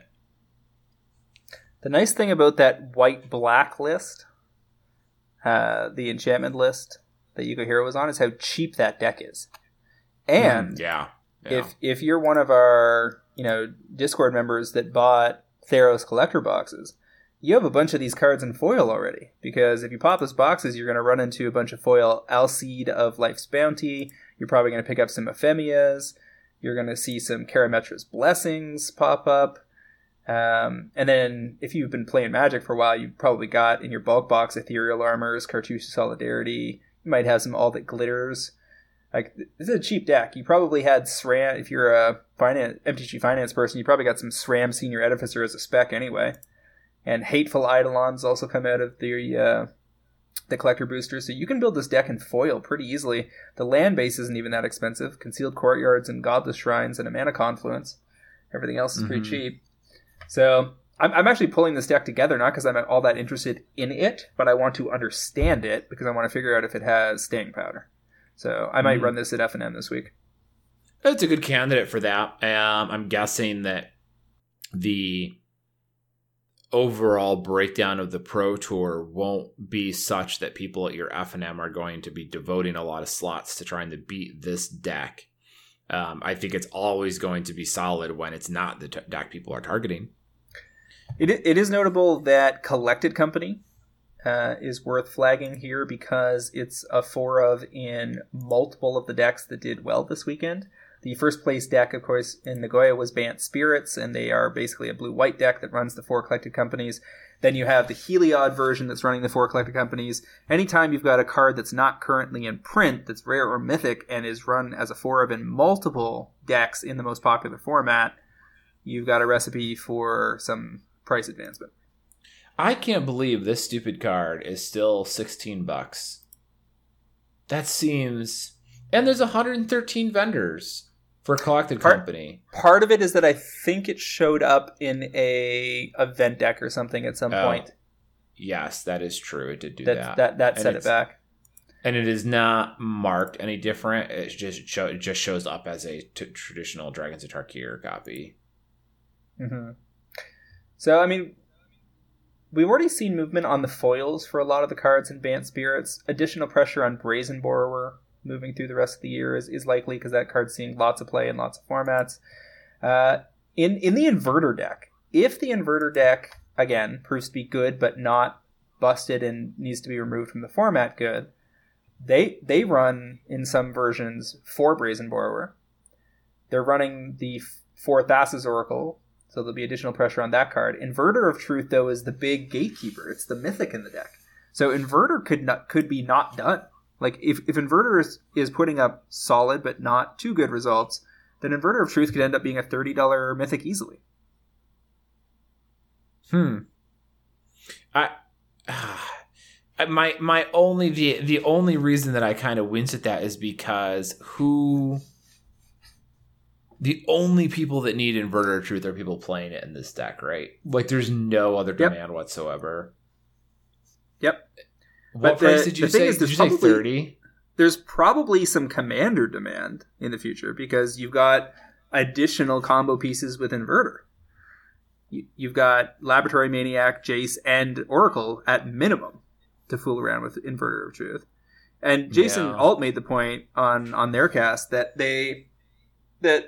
most of this already existed. Like, Inverter is not a new card. Some people were aware of the interactions with the nothing in the library trick, but Inverter has already basically provided profit to 2 separate segments of the market. The people that got in at 50 cents to $1 were selling to people in the $4 to $8 range. People that bought at 4 to 8 can sell at 15 now and be fine.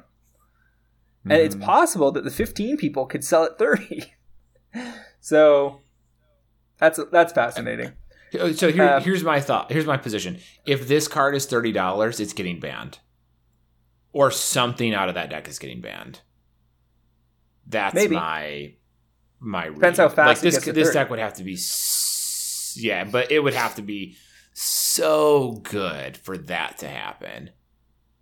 I just don't see it. So most of the builds are fairly control-ish. A bunch of counter spells, Thoughtseize, and some kill spells. And then they basically just have the Oracle and Jace and the Inverter. There was a different version, though, in the Japanese Pro Tour stop. The third place deck, Shintaro Ishimura, was the one running the Brazen Borrower version, 4 Brazen Borrower, 4 Gadwick the Wizened, and 4 Harbinger of Tides. And basically ran almost no instants or sorceries main. No Thoughtseize, 2 Wizard's Retort, and that's it.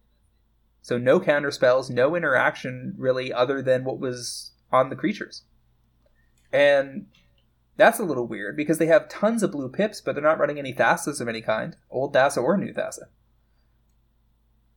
But he also ran main 4 Leyline of Anticipation so that he could combo off at the end of their turn.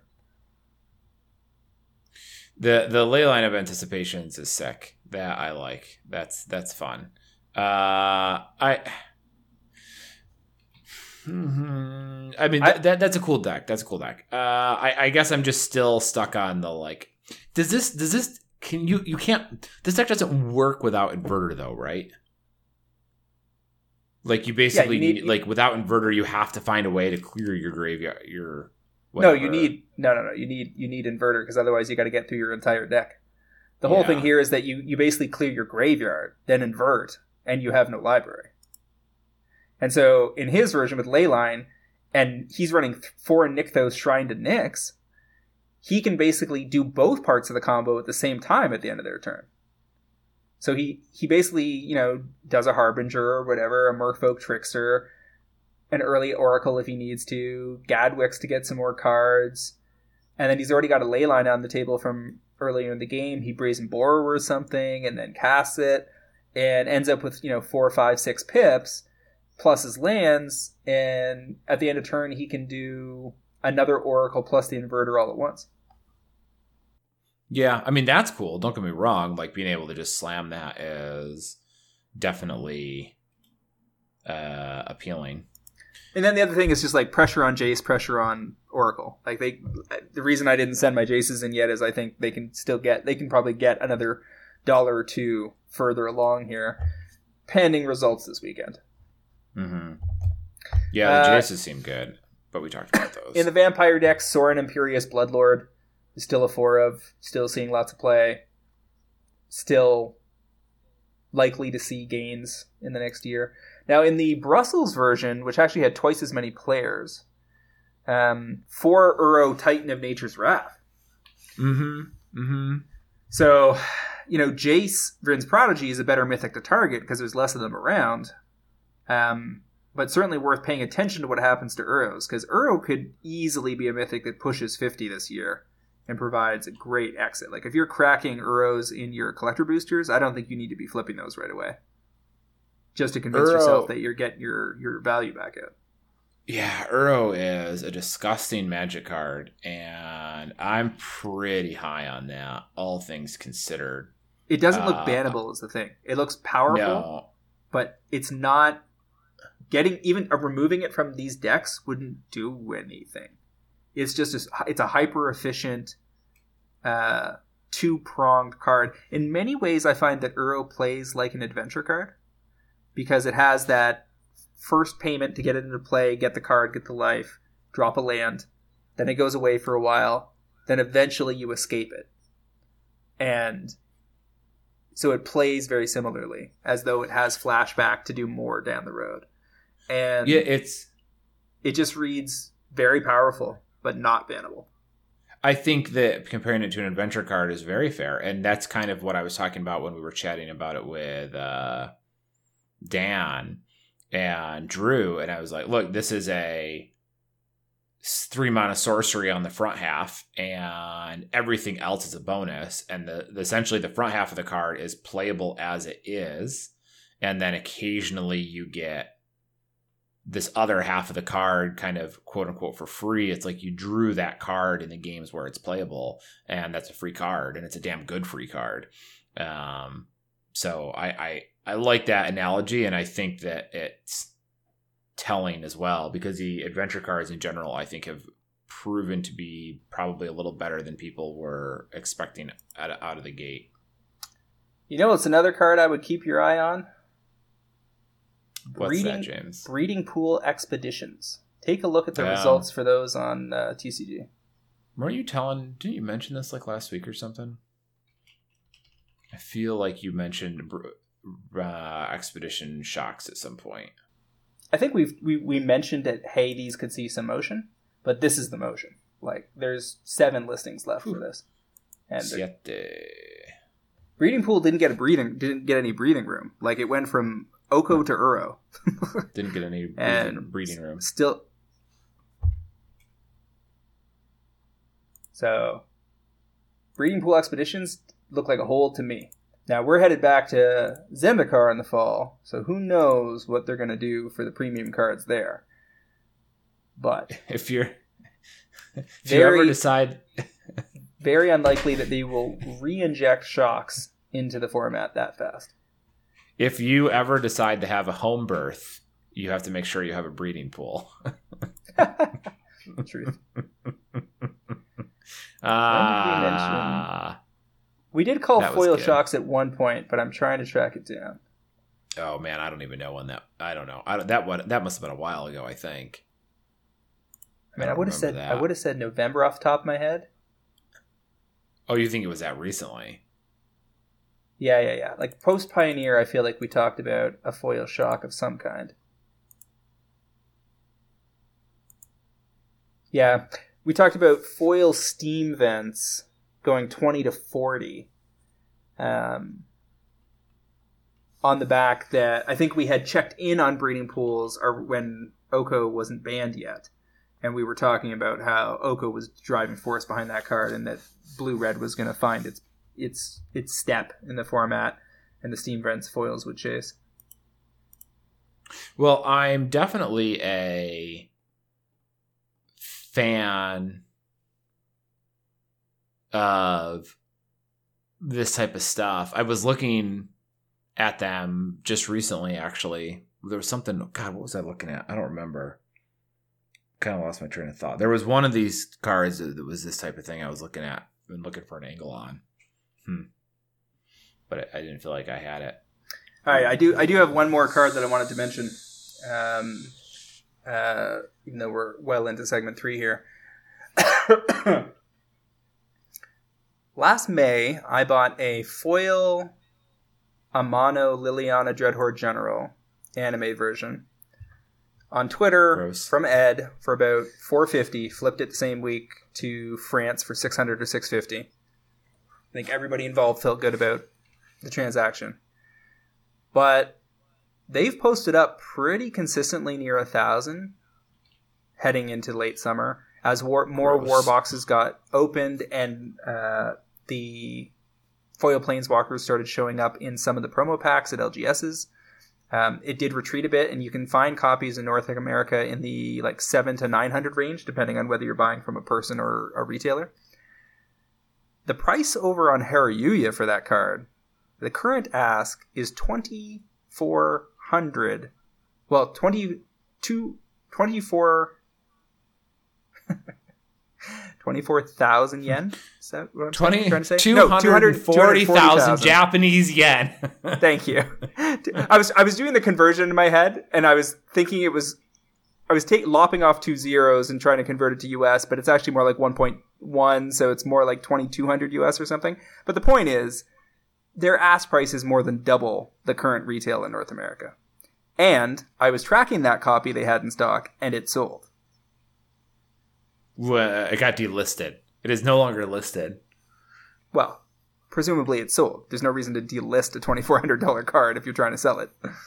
Yeah, I agree. I just don't want to give that shit card credit for that. So I was talking to Ed, and I asked him, like, he was just coming back from Japan this week.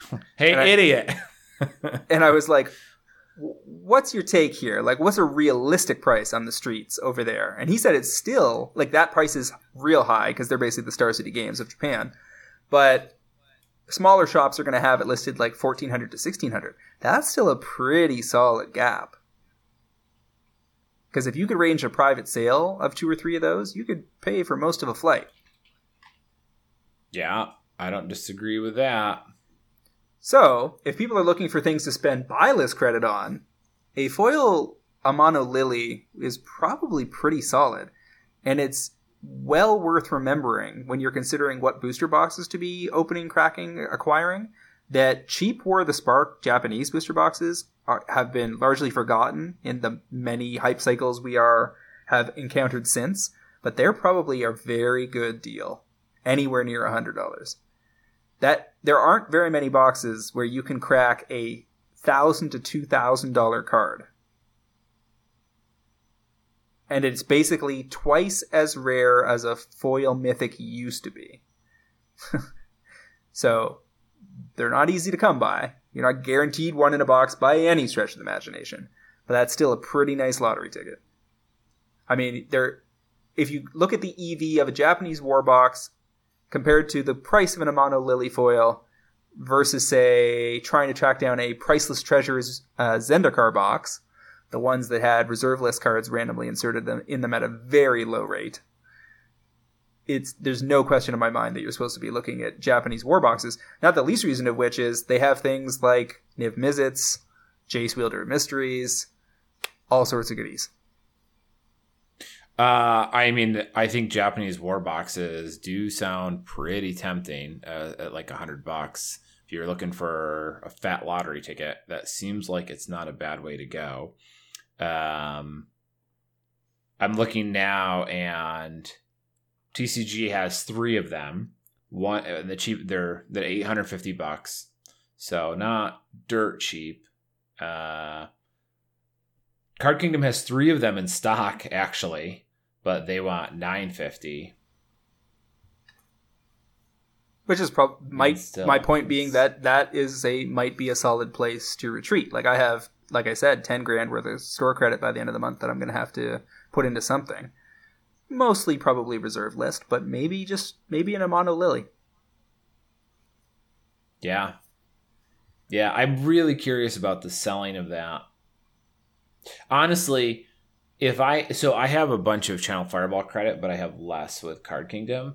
But if I had a chunk of Card Kingdom credit, I would be tempted to buy this, send it to my friend in Japan, and have him just list it for sale over there at $2,000 and just see what happens.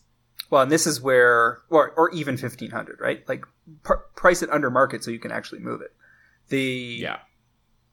Or 1,200 even, depending on what the market will bear. I mean, if you're up a few $100s on $1,000 purchase, you're doing just fine. Like it's not easy to ratchet plus 100% on $1,000. Yeah, but don't you understand that if I sold it for $1,500 instead of $1,200, I'd have $300 more dollars? Like look at that math, James. How do I turn that down? True. Now, this is where being a Pro Trader Discord member comes in real handy, because we have Japanese members that might be able to feel that out and maybe even pre-arrange a sale before you had even spent your credit. Never any guarantees on that kind of thing, but this is where having an international network of operators tends to come in handy. Yeah, well, the nice thing there, too, is even if you get somebody to agree to that ahead of time, you buy the card, it's in transit to you from Card Kingdom or whomever, TCG, and then the other buyer ends up backing out, at least you know there was enough demand that somebody was interested, right?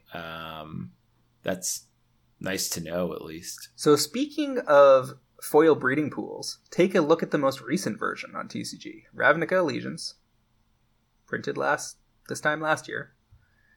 8 listings. Very steep ramp, 27 to 40. Easily make the argument that if you can track down a $25 copy of a foil breeding pool from Ravnica Allegiance, which arguably has some of the nicer art that this card has ever had, 25 to 40 looks solid. These foils are selling out. That is the type of card that I can't really argue about, because the numbers are just there. Right, like there's nothing. It didn't show up on our list because it's been a slow, steady bleed since Oko became a thing. But yeah, so let's see. These are just drying up. And it's interesting because the Steam vents that I called a while back haven't gone anywhere. You can still get them $18 to $22 for those foils. But if the breeding pool can support this on heavy play, better believe that the Watery Graves and the Steam vents can too when they find their deck. I do have some. Maybe I should pick these up. It's a couple. I see 2 or 3 that I could be able to buy. I could buy. And over on eBay, there are basically none. The cheapest foil near mint copy on eBay is $33. That's nice to know. So, lots of tips and tricks this week, folks. Let's move on to segment 4 here. Talk a little bit about a couple things. The first is that I'm hearing Unsanctioned, the unbox set that has the other fancy foil basics, other than the Nyx Pokemon foil basics, is more or less sold out at the distributor level. Like Wizards went for a reasonably modest print run on this product. Standalone box sets haven't sold that well in the past. Arch Enemy, Nicol Bolas, and that kind of thing. And unsets are always kind of a question mark, where Rosewater is always trying to get them made, but Wizards is always kind of skeptical about comedy-based Magic. So, the likelihood here is that you're going to see these on shelves pretty... Like, you're going to be able to get them pretty easily here for a little while. And then I think they're going to dry up. And from what I'm hearing, Wizards isn't quite sure if they're going to reprint them or not later this spring. The print, like the way that they've already got the hype cycles constructed, there's not necessarily room for that reprint to make it back its way back to shelves. They're probably worried that people won't be clamoring for it by that point, trying to get their hands on these lands. So I suspect what's going to happen here is that, say 4 to 6 weeks out, you're going to see a jump on these lands. Somebody's going to take a swipe at them and buy a bunch, because there won't be that many to begin with. Because a lot of these box sets, the whole reason people are snapping them up on Amazon at like 47 or whatever is because they want to keep the lands. Mm-hmm. So I would expect that 90% of this product will not make its way back into the market, because the lands are the draw. So if you're buying it, you're taking the lands. It's unlikely you're going to buy it because you're like, oh, I can't wait for that sweet unexperience, and then I'm going to ditch these lands to make it half the price for that much comedy. That seems less likely. So I was just say I agree. I think that what you'd end up seeing is the people who buy this because they want the comedy Magic cards are exactly the people who will just toss these foil basics in a box and kind of forget that they're there and not pay enough attention to know or care. Or they'll put them in their EDH decks or whatever. Like, they're going to use them.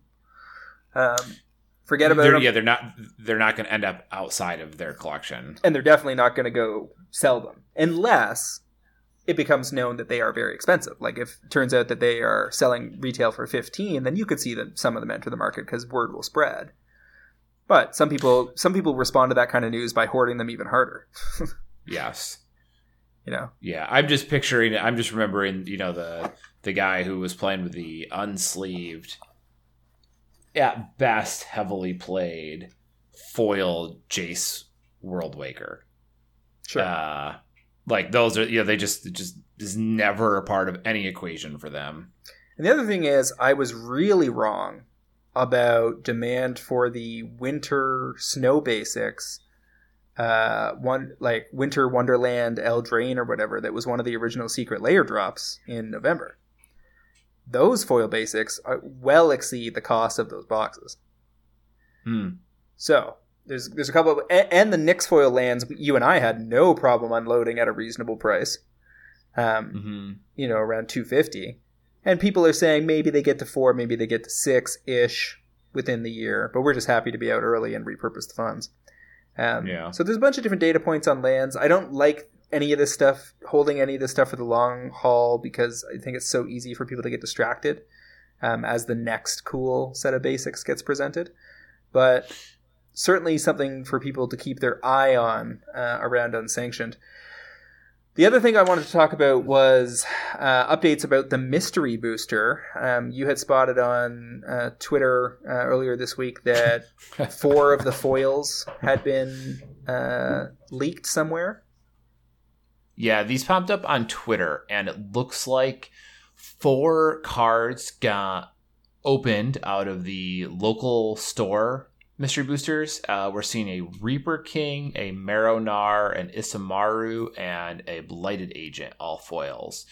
Not terribly important cards for the most part. Reaper King would be, but that did just get reprinted in Secret Lair. So did Marrow-Gnar last week. True. Yes. In the Rat deck as well. I guess when I look at that list, Reaper King jumps out to me as like this is a card that people have been looking for a long time. But we just got another version, so this one isn't that big of a deal anymore. And I guess it keeps with Mystery Booster's theme of all over the place, right? Like, these are all I would consider very different cards for the most part. Yeah, true. And also proves out that it's not a pile of mythics. Like, it's not just a sheet of ultra expensive cards. It's a mixture of cards at varying rarities. And with Did people think that was the case? and with varying target audiences. So the number of super relevant financial foils affected is probably going to be low to moderately low. Yeah. Did people think that this was just going to be a sheet of like ultra high demand foils? Like, is that a conversation that I missed? Because I know you and I talk about this as being something to be aware of, but I never thought that it was like 80% of them were going to be. Well, they could have been box toppers before we knew that they were a slot. Once you knew that they were a slot, you had to assume that it was a sheet. So that basically means that every one of these is a mythic. And this is an important point to drive home. These are all foils, but they're not the rarity of a foil mythic, even if they say mythic on them. They are the rarity of a mythic, a normal non-foil mythic, because of the way that the way that these slots are formulated. Remember, mystery boosters have a very unique formulation where every slot gets its own sheet. So this is the slot that in the convention version is the test print cards. In this version, you're getting a foil slot, and that foil slot all comes off the same sheet. You can presume that each card on the sheet is on there once, although that's not guaranteed. That might not be true. It's possible that they could put lower, No, I think it probably will be true, because I think if there's 121 cards for the slot, which I think is confirmed, then they all appear on the sheet once. So it basically means that foil Blighted Agent is going to be the same as foil whatever the most expensive thing ends up on the sheet. And they are all just mythics, flat mythics. So you have to evaluate them in that paradigm, and it means that the foil commons and uncommons that show up here, their original prices should be less impacted, because the total volume of supply is much less in comparison to their original rarity. And the more recently the card was last printed, the more that will be true. So for instance, if you had a foil uncommon from last summer that ended up on this sheet, it's already got tens of thousands of copies out in the marketplace, and you would be only adding a small fraction of that in addition. But if you find a foil from 20 years ago that's only expensive in foil because it's the only source that's ever been, you might be, 20 timesing, 100 timesing the amount of available foils in the market, and that could really put some downward pressure on the original foils, depending on how iconic the original version of the card is. So there's a bunch of different weird factors here. Reaper King would be a really good example of that, which was a Shadowmoor card that the foils were, I don't know, $80 or $100 or some nonsense that nobody owned because there just weren't any copies. And now you have the Secret Lair, which is coming to market, which is, already going to put a lot more copies in people's hands. And now you're going to have this one, which is going to hit it even harder. The Secret Lair one might have allowed the original pack foil to keep a decent chunk of its value because they were different art, and that's the original and so forth. But now the Secret Lair one is, because it's so similar, most people are going to be like, why would I pay $100 for a Shadowmoor foil Reaper King when I can pay $20 for this one? It's going to be a hard hit. Now, just to clarify for our listeners and for myself too, I'm pretty sure this is the case, so I just want to say it. The convention store the GP mystery boosters with the Secret Lair cards, or god damn it, the GP mystery boosters with the Magic Fest playtest cards, will continue to be open through all of 2020 while supplies last. So it is a reasonable expectation that those will still be available come October, November with the playtest cards in them. Meanwhile, in March, the local store mystery boosters arrive, and those are the ones with the foils. And I think we're looking at, I would imagine, one distribution on those, but that I don't actually know. That's not clear to me either. I know that these boxes are supposed to be LGS only. Everybody's been complaining that the LGSs don't get thrown a bone. This is the bone. These are supposed to be LGS only. However, I think you're going to be able to get access to these boosters because some of the distributors are loose in how they handle product. so it will leak out, and you will see boxes of these available on eBay, on Card Market in Europe, etc. We'll probably have a group buy for them inside the Discord if we can find them at a price that makes any amount of sense. I've heard that they're actually being priced, in Europe at least, a few dollars cheaper than... Like, basically, they walked back the increase on booster box prices for this product. Now, keep in mind, this is only a 24-pack product, but you're getting a foil in every pack. So that certainly matters, because you're getting 24 foils off this super sheet, which I suspect, longer term at least, pays for the box.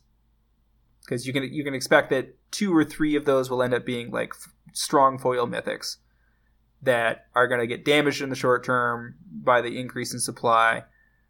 But the LGSs may well have tight allocations, but might be able to order more product later this year. Like, this may go on for a while. And if it does, if they can get allocations every few months or so, you're going to see periods of expansion and contraction in the supply of the relevant foils, and there could be some interesting on-ramps and exit ramps. Yeah, I mean, that's all fair. That's all. I agree with all that. Yes. I don't feel like I have a lot to add there, other than it's definitely going to wreak havoc with some of these foils, like the Reaper Kings, and less so with plenty of others. I'll be curious to see how all this plays out. There's definitely going to be... The simplest summary is that the broader the demand profile of the card in question, and the lower the pre-existing supply is, the more likely that card is to restabilize at a higher price once we pass peak supply. Assuming that peak supply is 4 to 6 weeks out, and that these aren't lingering in the market for many months. Yeah, I would agree with that. If we're looking at a March release date, then probably somewhere in late April, early June, just as people are leaving school, might be the time to try and snag these as they kind of bottom out. Well, I figure opening weekend there's going to be some great deals. Like in the same way that the first weekend of the standard release tends to, people underprice, race to the bottom, and aren't really sure where they were supposed to stop. I think the same thing's going to happen here. And the question becomes, if the EV on these boosters is really high, and therefore the drafting of them is very popular, and the draft format we already know to be good, because this is only one slot that's changing. People have said that this is a good set to draft. It's a good draft experience. There's going to be, if they can get resupply, these drafts could be continuously popular at LGSs for, say, a period of 3 to 6 months, or even longer.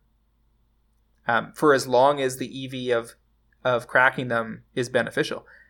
In the convention version, you're almost guaranteed to make money, because the trickle geographically of cards being opened all at the mythic rarity wasn't enough to dampen the prices for most of the key cards involved. So, for instance, if you look on CK's buy list, on Card Kingdom's buy list, pick a random card, Tireless Tracker or whatever, they pay more for the mystery booster version than they do for the original version. Mm-hmm. So we've been telling everybody that one of the key things here is to get out of a lot of those cards now, before there is both convention supply and LGS supply, because that's a whole different animal than when you're just getting the city by city trickle into the marketplace that isn't floating past Card Kingdom's front door because they don't attend GPs. They will, however, have access to mystery boosters to crack, and their need for the cards within them will therefore change dramatically as of March 13th. Well, that local store deployment in March is just going to have such an impact on all of these non-foil cards. Yeah, that's probably, I would say, the biggest bullet point here for most people. So if you want a cute little play to try to connect the dots, I like to have like moves in MTG Finance that flow into each other.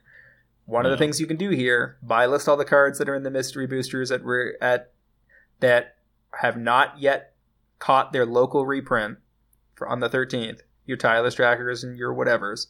Get out of all that, and then use that to buy cheap foils that come out of the LGS version. If and when it becomes obvious that that's a good move. Yeah. We need some more information about how long the LGSs are going to have access to these, so I'll try to track that down for a future episode. Yeah, that would be interesting to know. Is this a one-time dump? Do they have 2 or 3 releases in the pipe, or is this a at the printers through the rest of the year type of thing? But given that they said the convention edition was until supplies last, this one might be the same. I would guess they will go back to the well on this one for as long as LGSs continue to order it. Yeah. I think that's kind of the point of the product, is that it fills the interest gap for players in between when draft sets or standard environments get boring, and gives the LGS owner a reliable go-to for F&M. Okay, everybody's bored of Theros Draft? Fine. Next, here's the announcement on our Facebook page. We're going to do Mystery Booster Draft for such and such a price, and here's the pricing. Yeah. That seems fine. All right, so we'll follow up on that in the near future. Chock-a-block show today. I haven't looked at the timer, but I'm assuming we've spent easy 2 hours. 2:16 at the moment. Well done. Probably chop off several minutes in editing, but still looking at 2 hours. All right, so let's wrap up. It's the fastest 2 hours you'll hear. I am Travis Allen on Twitter, WizardBumpin, BUMPIN, and I am here on the podcast every week. Where can our listeners find you, James? You guys can find me on Twitter at MTGCritic, as well as via my weekly articles on MTGPrice.com. You can also follow the MTG Price Twitter, which has been resurrected from the dead, at MTGPrice. I'd also like to remind our listeners to check out the MTGPrice.com Pro Trader service for just $1.50 a week, $7.99 a month, or $79.99 per year. You can get early access to this podcast, fantastic articles by the best MTG finance minds in the business, and a super active Discord forum that will drive better returns and save you money playing Magic the Gathering. Boy, if you had seen the group buy we organized last week on singles, it was just a pile of cards that buy lists were taking for double the amount we paid for them. And I just don't know why you wouldn't want to be a pro trader. It's a little too obvious. You forgot, we forgot the most popular part of the show. What was your favorite card from segment 2? Good point. I think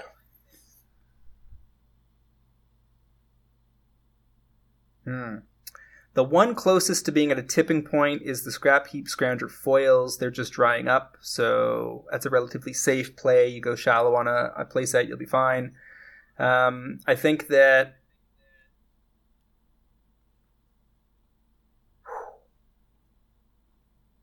I'm going to pick Dig Through Time. I think Dig Through Time 5 to 10, if the inverter deck hits the sweet spot, is where I want to be. It's the cleanest double up in the bunch, but it carries more risk. JVP and Walking Ballista and Heliod all need certain things to come together, and their total ROI will be less if they strike. So I'm going to go with Dig Through Time. Okay. I'm going to go with Walking Ballista just because but that almost feels like cheating because the number of copies at $40 seems like it's very low. Sure. But I Scrap think Heap that and given Ballista are both at the tipping point. Yeah, given the prices posted, that is tempting. But the gain isn't quite as strong, but like I just don't see you getting not paid off on that. Anyways, MTG Fast Finance is proudly sponsored by Cool Stuff Inc., where you can find all sorts of cool stuff in stock, including the best in Magic the Gathering single sealed product and a plethora of other collectibles. Use the promo code FINANCE5 with the number 5 during checkout at CoolStuffInc.com to save 5% off your order and support this podcast. Brings us to the end of episode 205. We're pretty deep here. So it was a good time, and we'll be back to do it again next week, just in time to give you some ideas for Valentine's Day. Well, here's the thing. I am in Hawaii surfing next week, so I'm not clear if I'm going to be doing the show from Worlds, or we might have Cliff back on. So I guess we'll announce that in the Discord a little closer to the event. But thank you, Travis. We'll see you all next week on another episode of MTG Fast Finance.